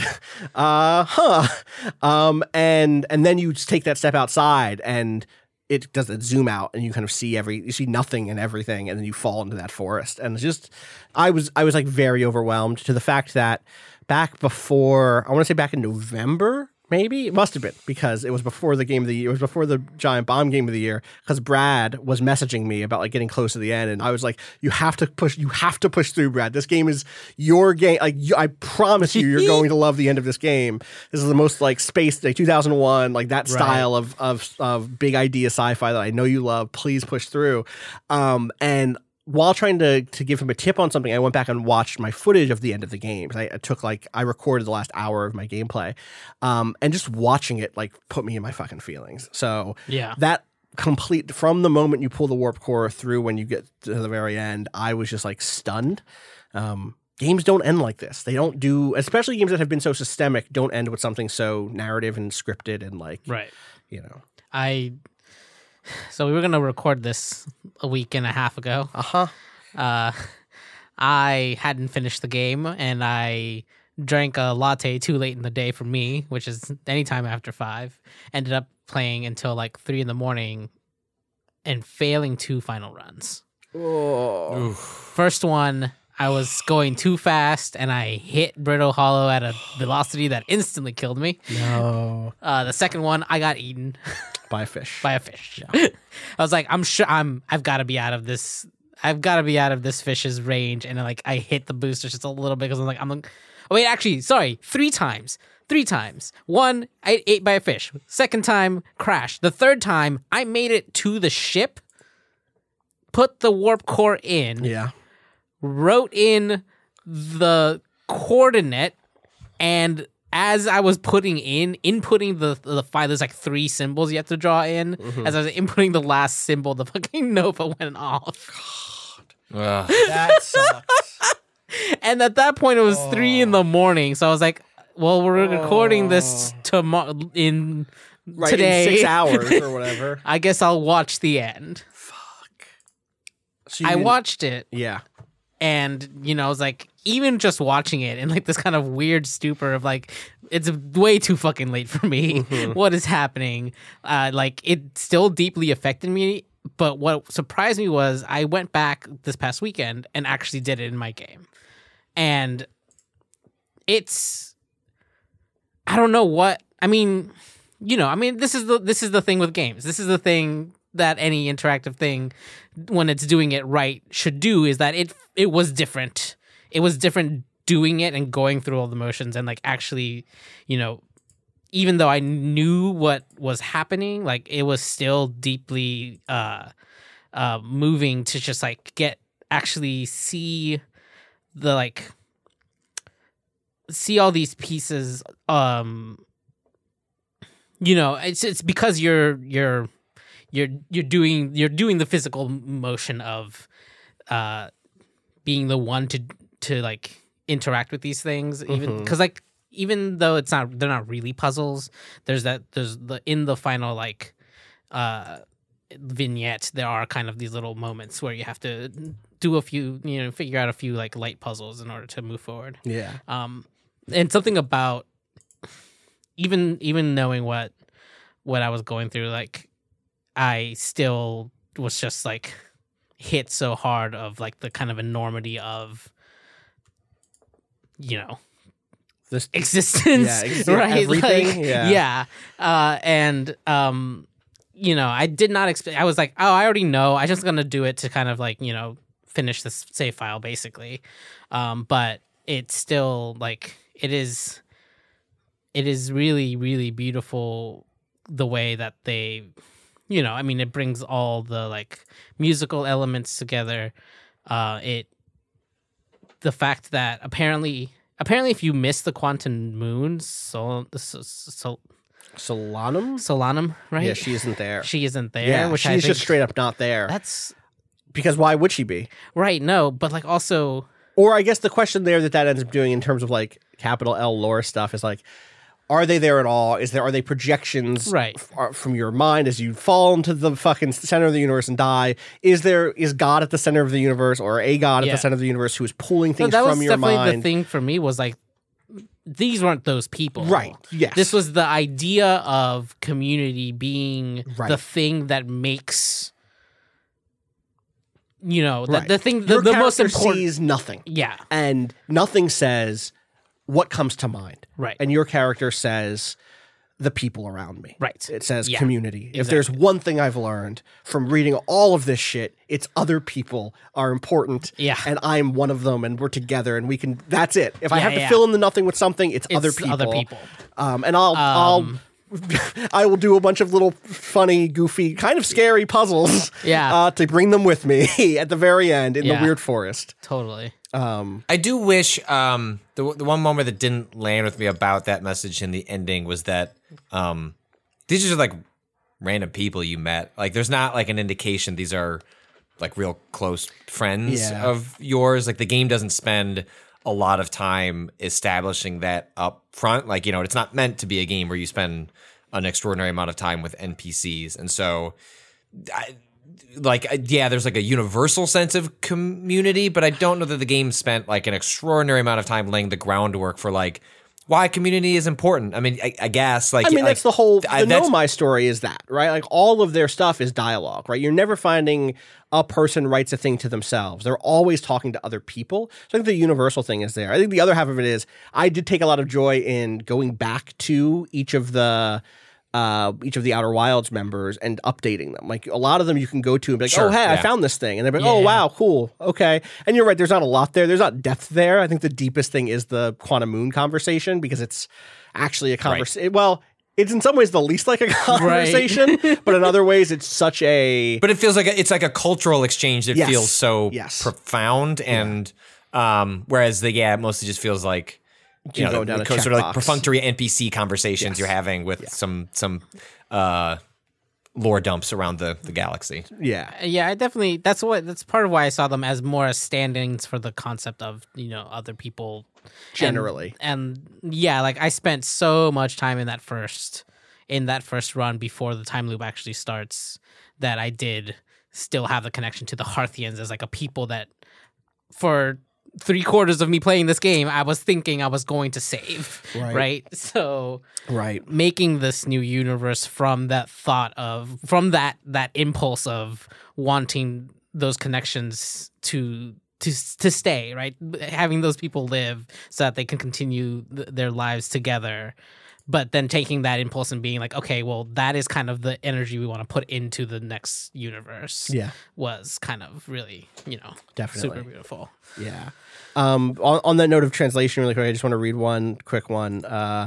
Daniel wrote in to say, early in my playthrough of Outer Wilds, I pulled up my translator and found a pun written in an alien language was perfectly translatable to the language I could read. This slightly bothered me due to the nature of translating puns between languages. I was not expecting to read any puns. Did anyone else notice this? I have two answers. One is translators translate puns all the time. You just find something that's appropriate, right? That like communicates the nature of the pun. You localize it. Like localization. We've said this a bunch is different than raw translation, but also raw translation just doesn't exist. Would a tool do localization? A tool would just do raw. Maybe it's very. Right? So I have two answers. One is maybe it's a very good tool.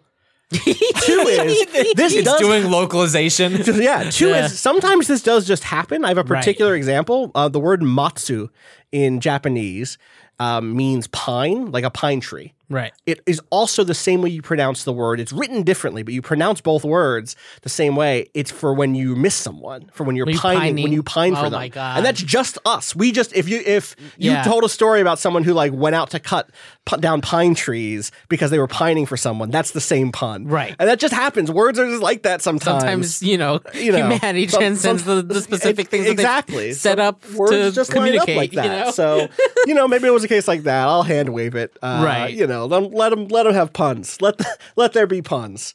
Maybe one or two more questions and we'll wrap it up. Yeah. This one comes in from RS, who says, "I hate this game. Don't get me wrong. I love the world it builds, the characters it introduces, the exploration, the music, the puzzles, the art direction, the grand narrative it hints at, or at least a taste of all that I've seen in 12 hours of attempted play. But I hate it. Flying that damned spaceship is just unbearable to me. I'm not wired for it. Yes, I'm using a controller. Yes, I've played other first-person games with full 3D range of motion without issue, like Subnautica. Yes, I know about the autopilot feature. I still can't stand it. I know the devs went more than halfway to meet me here. The game's solar system is a toy. The controls provide an arcade version of spaceflight, nothing near a sim, let alone a hardcore one. The damage done by impact or hard landing is laughably light and trivial to repair. And being able to see all those guardrails just makes it worse. Not only am I an incompetent pilot, I can't even fly a baby spacecraft for babies through baby space. I tried. I really, really tried. 12 hours is the longest time to spend on an effort to appreciate a game that half the internet is calling the best in a decade without getting any better at the basic fundamental act of moving from one place to another in it. What finally broke me was hearing a non-spoiling hint, thanks Tom Francis, that to finish the game I'd have to run a gauntlet of sorts in that miserable contraption, flitting about from planet to planet on a timer. No, just no, I can't. I'm done. Maybe it's just that I'm the worst kind of player for this game to begin with. The one who likes to get an up-close look at every potted plant, dawdling endlessly, taking 5 times longer to finish a level than everyone else. Any single-player objective where my opponent is the clock risks bringing me to tears. Maybe I'm just traumatized by my childhood memories of being absolutely terrible at the old Lunar Lander cabinet game. If the enemy is gravity and my tool is a thruster, then I am dead on loading screen.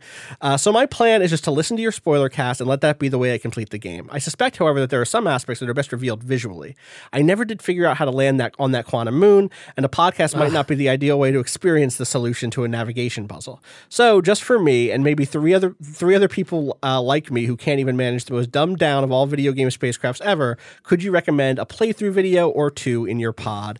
I'm taken enough with the game to really want to know where it goes, but moving through it myself is just intolerable. My heart goes out to you, RS. Yeah. I have other friend, Casey Malone, friend of the site, also had serious trouble with the control. I agree that I tolerated the movement. I was able to wrap my head around enough that I did not get actively frustrated with it moment to moment, but I don't know that there was ever a case where I went, there would be enough time once on at least every run, something would just happen. I was like, I don't know why the fuck, man, fuck this. Like, and I mean, that plays into, I mean, I've spoken openly before where like, like my brain is just not wired. Like, in high school, I'm really good at algebra, like terrible at geometry. Like there's spatial stuff that just doesn't work in my brain. And this game, it's like absolutely built harps around on that. Yeah. And I was able to, maybe just because of the types of games I play, I was able to like, again, 90% of the time be fine. But then that 10% was so irritating that it wasn't hard for me to extrapolate. If that number wasn't 10% and was like 50-50, I don't know that I could have stood through the entirety of the game because that would have been so frustrating to manage. Totally. I had a pretty good time with it, all said. But it's one of those things that's so tough because I know what that feeling is like. Right.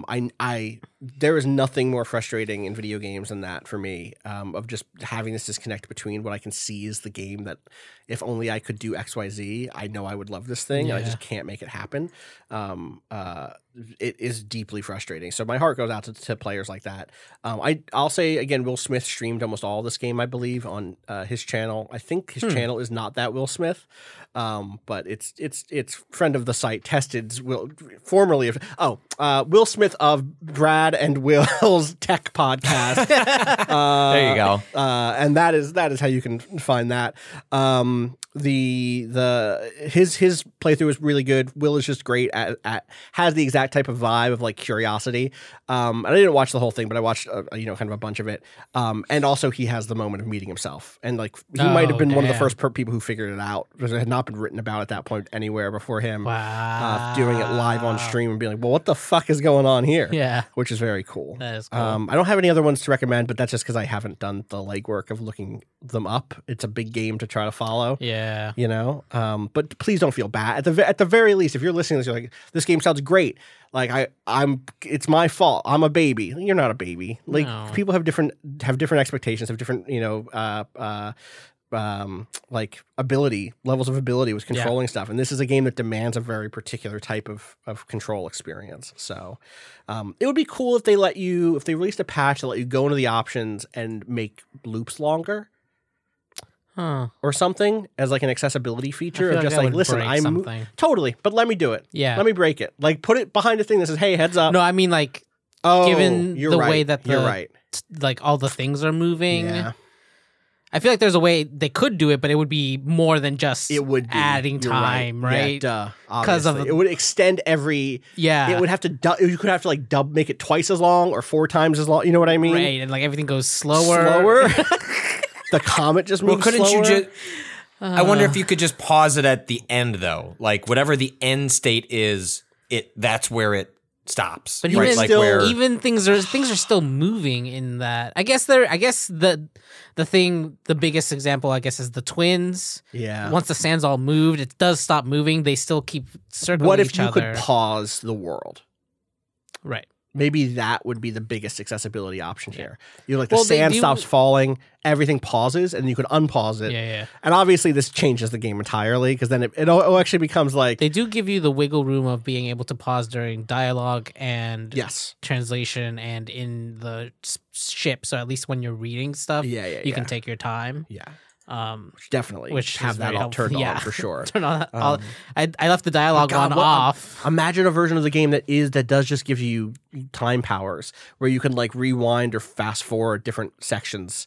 Like you like go to Ash Twin and or to Ember Twin and just like zoop, like fast forward a little bit, then rewind to like lower the sand level again. That'd be very cool. That would be cool. Let's get maybe one more. I'll just do this one's a quick one. I'm not going to read the whole thing. Blake wants to know if there are any puzzles that we were overthinking. I will read Blake's example. For example, 2 big hurdles for me were the Quantum Moon and the Ash Twin project. For the Quantum Moon, there's an observatory on one of the planets with rotating stones that point at the Quantum Moon's position. I thought that I had to mount my camera at one pointed at the moon, then fly to it to prevent it from disappearing. Turns out you can just take a picture from your ship basically. I also tried to set... same. Yep. 100%. I had I overthought the quantum moon. I was trying to think of all these weird, like, I was like, do I need it to be looking at me as I'm approaching like the descent? And then I just looked it up and I was like, oh, all right. Well, I'm glad I just looked it up because I would have spent 2 hours doing terrible things otherwise. A lot of these for me were like, I didn't have the full puzzle, but I thought I did. Yeah. Specifically with the quantum moon. There's some mention that you always land on the South Pole. Yes. And I was like, Were you just trying to land? Yes, you can tell if you get close enough to the moon, you can tell what axis is spinning on, and you can find the poles. Does it spin on a different axis every time? Is it like spinning differently? Yeah. Wow, that's wild. It always has. It's always perpendicular or parallel to the axis of whatever it's orbiting. I think. Oh, or something like that. That makes sense. It's always like kind of oriented to whatever it's. The fucking quantum moon rules. That's all. Yeah. Continue. Greg rules, okay. Yeah, exactly. The moon rules, okay. But like, there's definitely a point where you can see where the South Pole would be, and I spent so many times trying to just perfectly land in the center of the spinning of the quantum moon for way too fucking long before I was like, oh wait, I didn't do anything on Giants Deep yet. Let me go look at the whole, quantum tower trials. Yeah.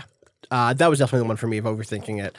I think stuff like anytime that I try to force through like move my ship through a space, the quantum tower, same thing, the black hole, a lot of stuff on Brittle Hollow. It's a lot of that stuff. Did y'all go into the lava place on above Brittle Hollow? You can go in there? Yeah, you could totally go in there. There's writing in the place where those meteors fall. I found that by accident. Yeah. That was wild. I tried to see if there's a way to land on that, but I kept dying. I was like, that's just a lava planet. There's like a little, not a lab, but there's like a whiteboard set up in there that you can go in and read and stuff. They're like, that's fucking amazing. We thought there was some shit in here. No, it's just lava. This is a waste of our fucking time. Get out. Yeah, exactly. Last one, oh my God. And we've already kind of touched on this a little bit, but this will be the last one here.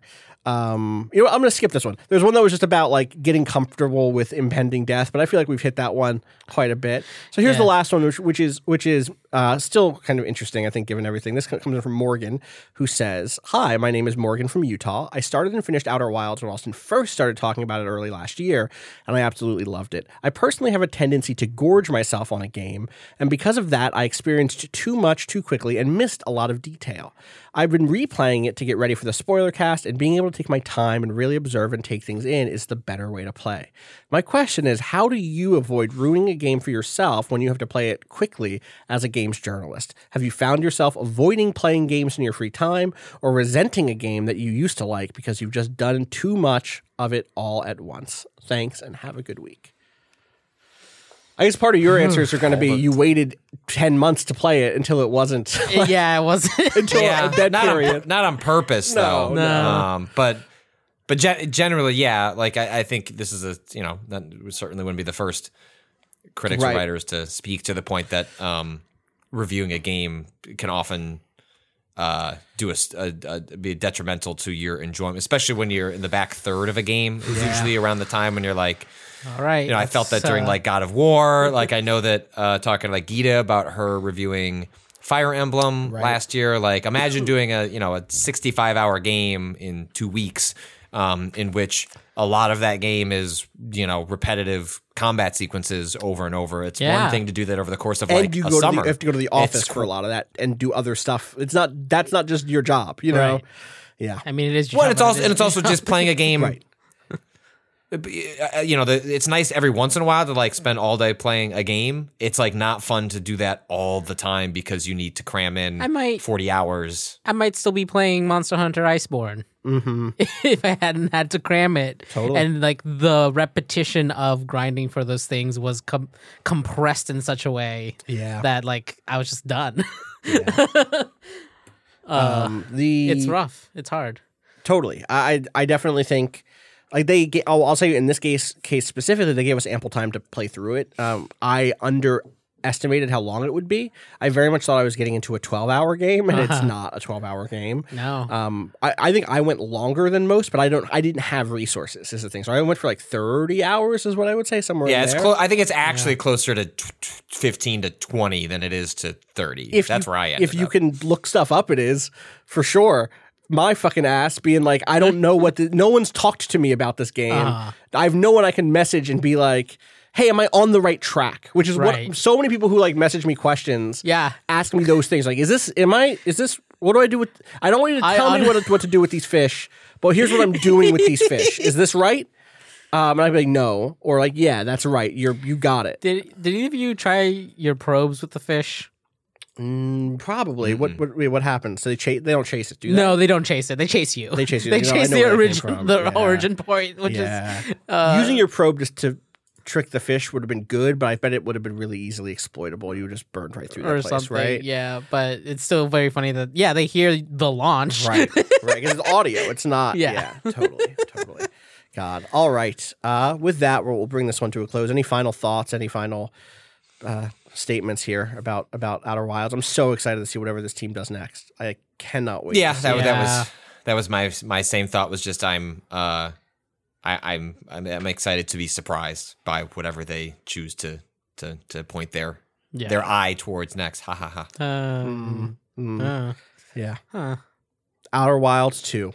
No, don't do that. Do something completely surprise me just as much. Yeah, totally. Again, take something with completely different energy, a completely different direction. I would love to see it. We all went to the Quantum Moon, right? Everyone got the best, quote unquote best end. Yes. Okay. Yes. With the mantis people. Yeah, with the bug people. With the bug people. Yeah. You don't get that if you don't go there. Right. They're just an empty moon, which is interesting. Yeah. Which, okay, they're it's fine. Yeah. But the campfire is nice. And so thank you to why have I blanked on the name of the studio? Why is this happening to me? I don't know. Mobius Digital. Mobius Digital. Shout out to Mobius Digital for making one of my favorite games of the decade for sure. It's going to be one of those games that like completely not only sticks with me for a long time, but it makes me think. This is the thought that I had before. I just remembered the thought that I lost while we were talking about whether or not you should go outside of the game for hints and stuff, or whether or not you should go in. This is the back half of that thought. Like Outer Wilds, I've arrived at it non-linearly. The thing that I was thinking last night, which is how I started that statement before, if we can loop back 42 minutes or whatever, was in 10 years, I'm so curious to see if this game seems unsubtle compared to what could come next. This game's storytelling, what I was saying before was like, there are still hints that guide you through the game through visual clues and like visual, like, you get from point A to point, like, you can always see this thing. And so your attention's going to go there and then you're going to go there yourself. I'm curious right now today, this game feels so restrained and so subtle in its ability to tell a story without you killing anything, without you being the hero, without a lot of those styles of things that are so familiar from the rest of games. Yeah. And I'm so curious that in 10 years, will it seem unsubtle the way, or in 20 years or 30 years, the way that like going back to a film from the mid-century can sometimes feel like everyone's overacting, everyone is shouting, everyone is like in this other mode of expressivity that's dialed all the way up to 11. I'm curious to see like how will we feel about this game if more games that have been inspired by it continue to come out, not just inspired by the systemic stuff, but also by its kind of ethos, its vision of what other types of interaction can be interesting in games. Yeah. I'm so fascinated to see not only what Mobius Digital does next, but like it's one of those games that gives me hope for the future of games because it felt like a genuinely new experience for me in a way that I couldn't just say, oh yeah, it's basically Myst or it's basically Zelda or whatever. So yeah. Patrick, you will specifically want to know this.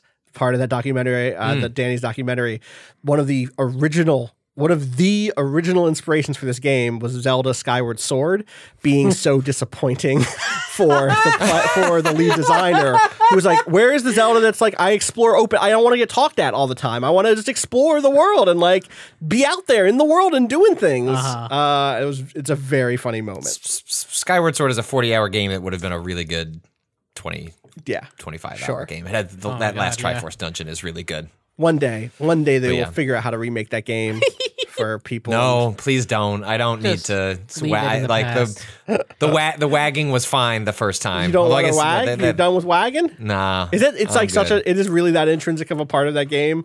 Oh, you really gotta wag. I never. No, you could. can. You could. There are enemies where you have to do a diagonal slash. Yeah, put that in on a specific X. direction. Put that on X. Put diagonal. Yeah, but my guess is you can play that game on PC on an Xbox controller, and they've figured out a way to let you do that. Probably. Yeah.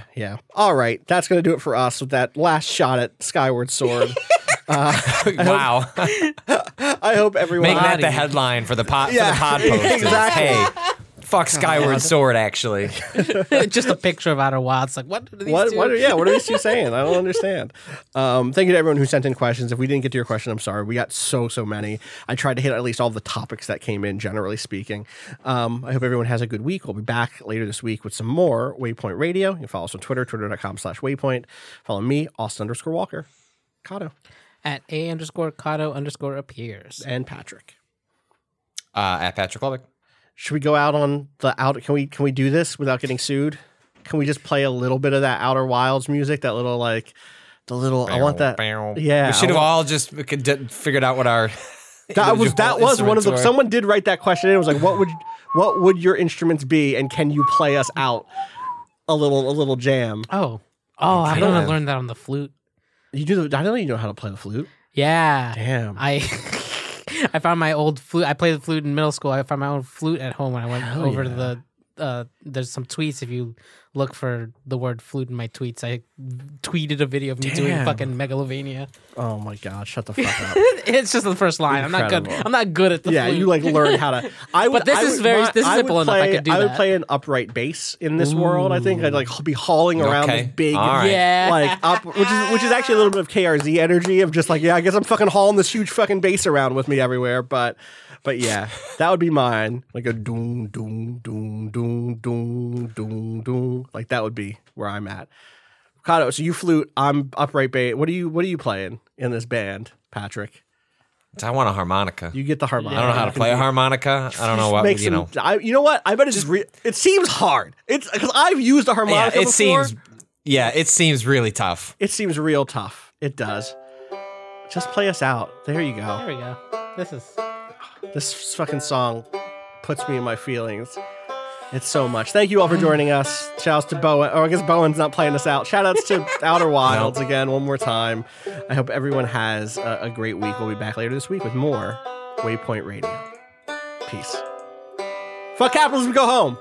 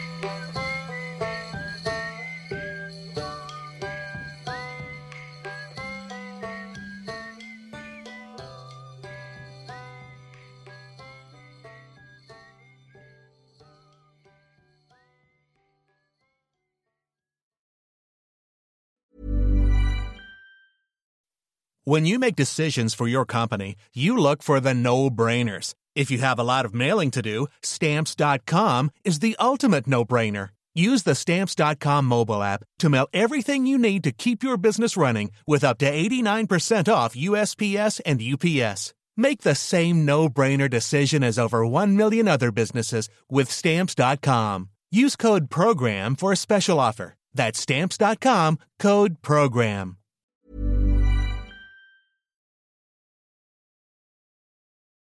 Didn't really get into the economics of that world. Not really sure how commerce happens. No, out there. I think maybe it's a world freed of commerce. Seemed like a barter system, maybe. At most, right? I think everyone just was working towards the common good. Yeah.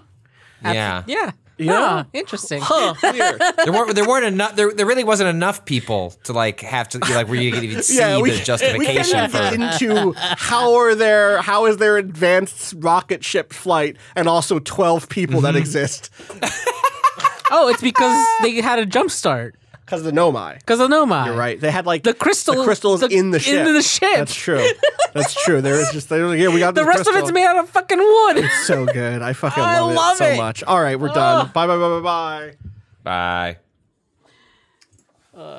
All right. God. Yeah, I realized way too late that part of the reason why I thought the Nomai just died off is that they find early Hearthians. Oh, right. And they're like fish They're fish. Yeah. with 4 eyes. Yeah, It's just like, Yes. this was eons ago. It was forever ago. forever. Forever ever. I'm gonna actually run to the bathroom. Sounds good. So I will be right back. Okay, For doke. real.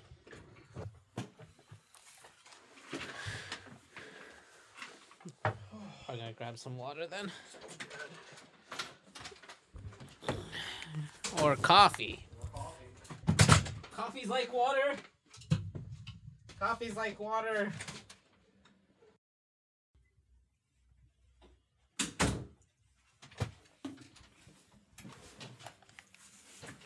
Good timing. Coffee. It's like water. But good. I like water. Water's good. Water's good. Damn. Water's good. Coming after water. I'm not coming after water. Water's coming after me. Austin Walker says. Says, yeah. No water, please. Water. I barely know her. Boo. Boo. All right. Make a mental note to talk about the sweat controller next time. The what? The DualShock 5. It's gonna drink your Oh, sweat. the biometric stuff. Yeah. It's what? Oh man. It's gonna drink your sweat.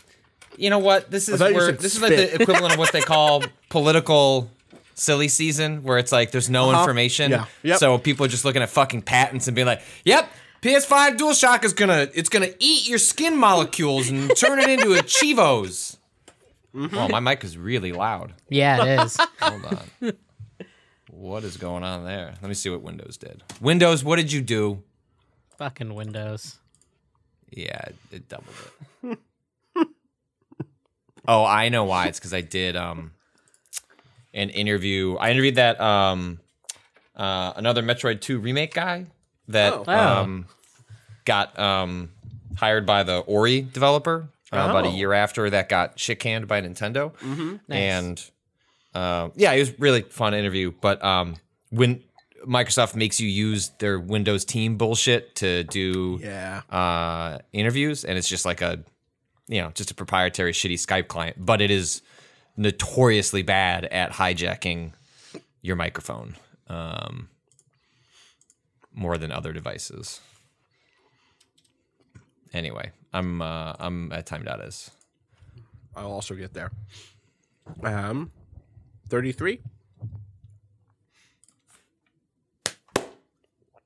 Okay.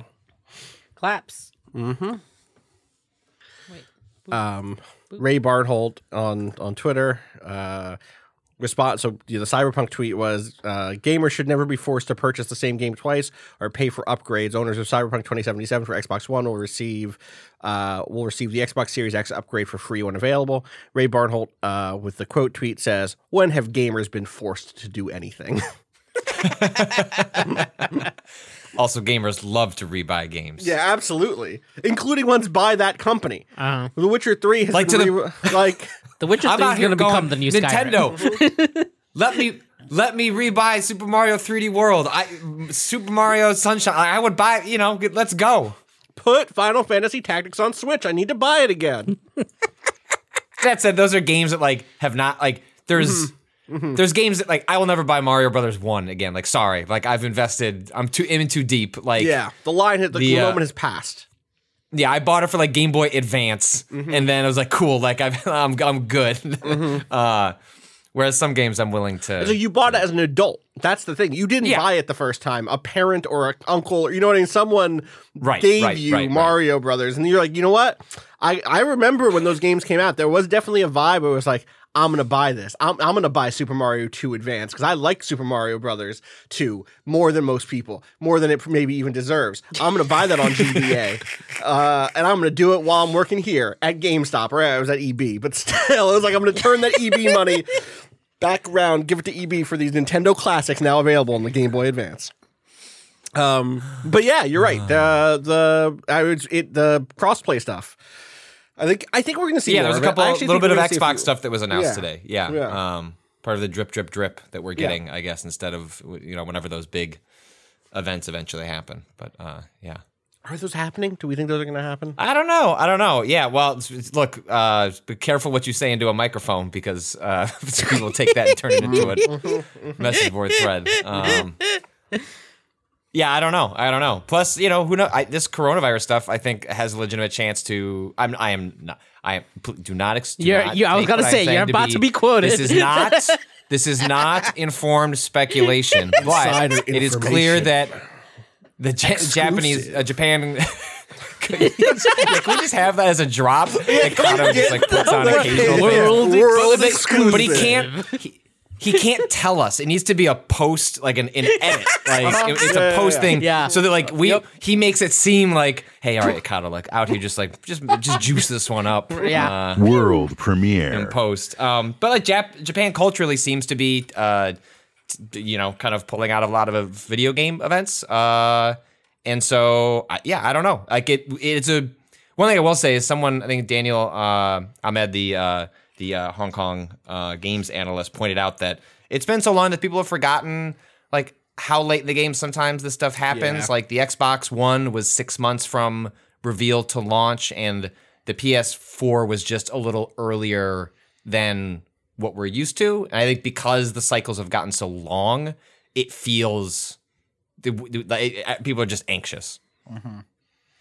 But yeah, anyway, they announced that, or Microsoft announced that Cyberpunk 2077 is going to be cross by gen. So if you buy for Xbox One, you will automatically get the upgraded Xbox Series X version. And my theory I was positing before we started recording was that I think that is going to be a Game Pass type thing where companies are paying they're giving away money, right? Yes, do I think these games should just work? But historically, that's not how it's happened, especially if you're not just sharing it. This isn't backwards compatible. This is you're getting a better version of the game. Yeah. And I wonder if, would I be shocked if this is untrue for the PS5 version? No. Or that if that became a trend where for other games is the other thing, right? This is or not you have to pay for it. Right. Hey, Microsoft actually. In the same way that they do DLC exclusives, look, we've actually partnered with CD Projekt Red. You buy this on Xbox One, you're getting the upgraded version for free. Don't worry about it. And then over here, they're charging you a $15 upgrade fee to get the 4K version on the other platform. That wouldn't shock me if that became, and that fits in line with all of Microsoft's service ideas of look, the box is irrelevant. We're going to give you a good box, but you want the cheaper box. That's fine. Don't worry about it. I will say this stuff. What I have heard Ooh, exclusive. World What I have heard is that if you're a developer, speaks, the industry listens. if you are a developer who wants to turn on, if you do make a Series X version and a Xbox One version, and you are saying, I'll flip that switch is there for you to flip. Like, that is built in. It's built in on like an API level that, like, Yes. hey, we're thinking Yes. about games that are Now, working across exactly. platforms And as opposed to just, And but it's not I've also heard that's not necessarily a requirement. Like, if you as a developer, like, no, I need to charge twice, you could make that decision. But what I don't know is if there's guidance there in terms of should you do it or not do it. Do you know what I mean? My guess is that Microsoft would like you to do that if you can do it. and hey, we'll do right. some marketing for your Exactly. game in exchange, which is historically that has been one of the ways that these deals happen with DLC or whatever.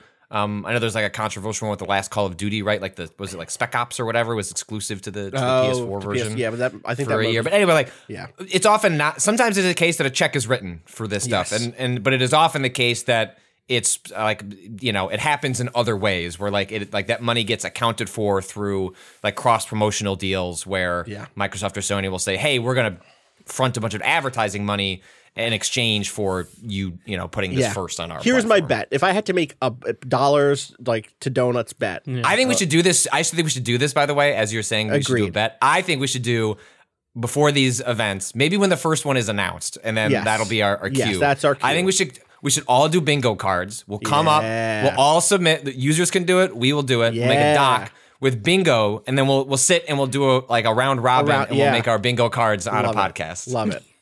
Here's one that I'm going to put there is I think you see Microsoft come out and say that all of your Xbox One games you'll be able to play on the Series X. That'll be a huge talking point of like your library is coming with you. You're not going to leave behind. You've already been playing blah, blah, blah. You've been playing Rocket League on your Xbox One for 5 years. Well, guess what? You can keep playing it on your Xbox Series X.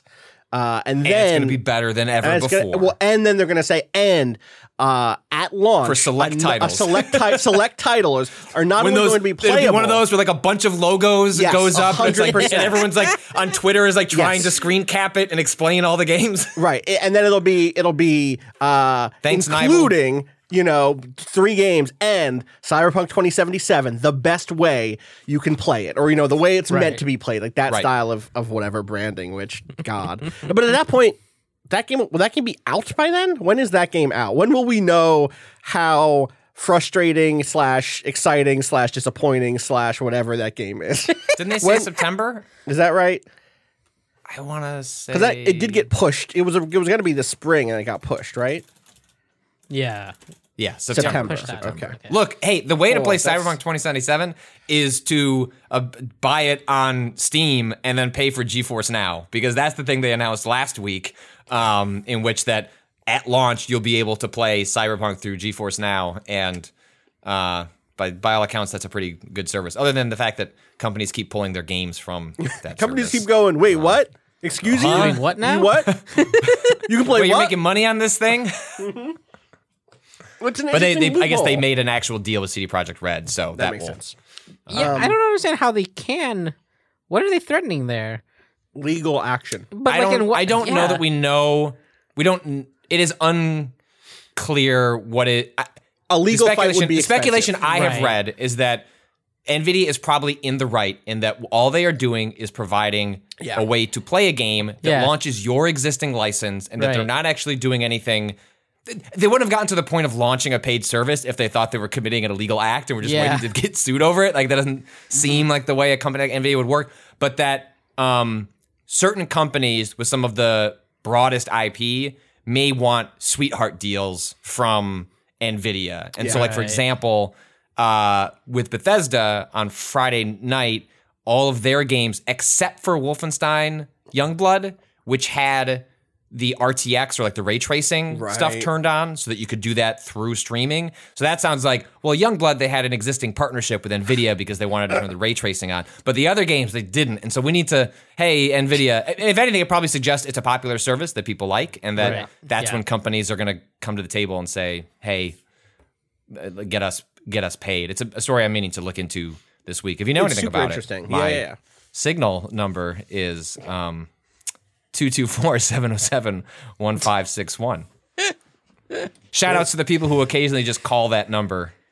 They leave messages? Don't leave a voicemail. You should leave a voicemail. One time someone did, and it was your, I'm not going to give them the time of day, but good, good luck have fun wasting your time. I'm going to finish chewing this and we do a podcast. Sounds good. Should we also should we give ourselves 10 minutes? I know this is a spoiler cast, but I feel like I'm chewing. You want to give yourself 10 minutes. This is probably going after, right? Yeah, this will go after. Give yourselves the final 10 minutes of this MP3. Put it on the clock, Kato. 10 minutes. You start? We're good. You started? Yeah. Let's go. Yeah, Bernie won Nevada. And not just won, but handily. Yeah. Better than expected. Crushed the field. And last I saw was Ratfuck is going to fall out of contention for the 15%, so that's satisfying. He'll still get counting delegates, right? That's the way that works. He'll still get counting. Yes. But it's he's still going to nice. get something out of it. No, yeah, and it's a convincing win, which Bernie didn't have. Iowa basically split. You can make arguments in a lot of directions, but it was not clear cut for anyone. And New Hampshire was closer than any of us would have liked. Yeah. Though I guess shout outs to Amy Klobuchar for surging and taking away Pete's votes, which seems to be what occurred in New Hampshire. Yep. And let Bernie kind of skate around it. But yeah, like I am allowing myself to not just believe, but like be fairly confident at this point. And the only thing I think stands in the way of him stumbling at all is just how South Carolina goes next week. And I don't think he needs to win. I think if he wins, it's over. It's a knockout blow. Yeah. I think if he gets close enough for people to be like, yo, if Biden is lost that much, like, if he's within a point or two, I think there becomes a narrative where Biden's back in it, but that's going to have eroded so much support that I think the difference between South Carolina win and a South Carolina draw is Bernie going to get a majority, or is he going to getting a plurality? And if he gets a plurality, how big is that plurality? But I'm still increasingly there is a number at which that plurality becomes insurmountable rhetorically, even with a contested convention. Like there is a number in which I imagine the kind of establishment would absolutely eventually just goes. Yeah, but fuck it. But there's the a point at Republicans which, did it to Trump. We can do it to Sanders. Let's just get behind him and exactly. Look, we're gonna stock that administration full of centrists anyway because it's hard. Right. Exactly. Right. Like the people who we're gonna get our judges. We're gonna get our da-da-da. Like you move to the end game, which is what the Republicans did. Was like just settle. Fuck it. Okay, we're gonna just get behind Trump, and then. I don't mean to throw cold water on what Bernie will be able to accomplish if he makes it over the finish line, but staffing an administration, a government is huge, broad. There is going to be institutional rot that he can do nothing about, and that his presence would merely be the beginning of a paradigm shift as opposed to a conclusion of it. And so the centrists, the establishment, will get theirs. Even if it still pushes the ball forward in a way that is, momentous and an amazing achievement. Patrick, I couldn't believe you'd use a slur like centrist. Fuck.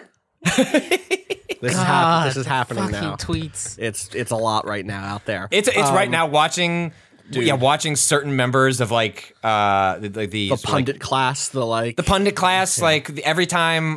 What's his name? Chris Matthews. He's my cipher for interpreting all of these. I feel like you have to pick someone and you just want to interpret all events through them. And Chris Matthews out here saying, Bernie taking the front runner status is a little bit like the Nazis. Is okay, you have to chill. Chris, you have to fucking chill. I'm also pretty confident, but it's definitely nerve-wracking, and I think that a lot of that nervous energy for me comes from the vulnerability that comes along with hope, right? Which is like, it's, the last time I think I felt like this around a national campaign was 2008 Barack Obama, which even then was like, I know in my heart of hearts, this is not going to change the world overnight, but wow, I'm really energized. And the difference is at that point, it felt, by the time it was happening, it felt like less could go wrong in terms of inter-party fuckery, and other things just coming up, and the world is so, and also there was less stimulus at the time, right? Now, if you want that permanent feed on, you can just have it. You can just constantly be getting it drilled into your brain. And even though there was social media in 2008, it's such a different beast. Oh, it's so now. different. It's There was no leftist Twitter. There was no, I mean, like, I was in an IRC Twitter channel. Do you know what I mean? But that's such a different thing than being in even just being in the Waypoint Discord, which has like a U.S. politics and an election like channel. It's just like a constant feed of interesting things. It like takes that are interesting, stats that are interesting. Doomsaying if it feels like it's the right thing. Really positive stuff. And like if you want to be plugged in, you can be, and it is exhausting. I do my best to only let myself be plugged in there on a primary or caucus day, but it can be tough.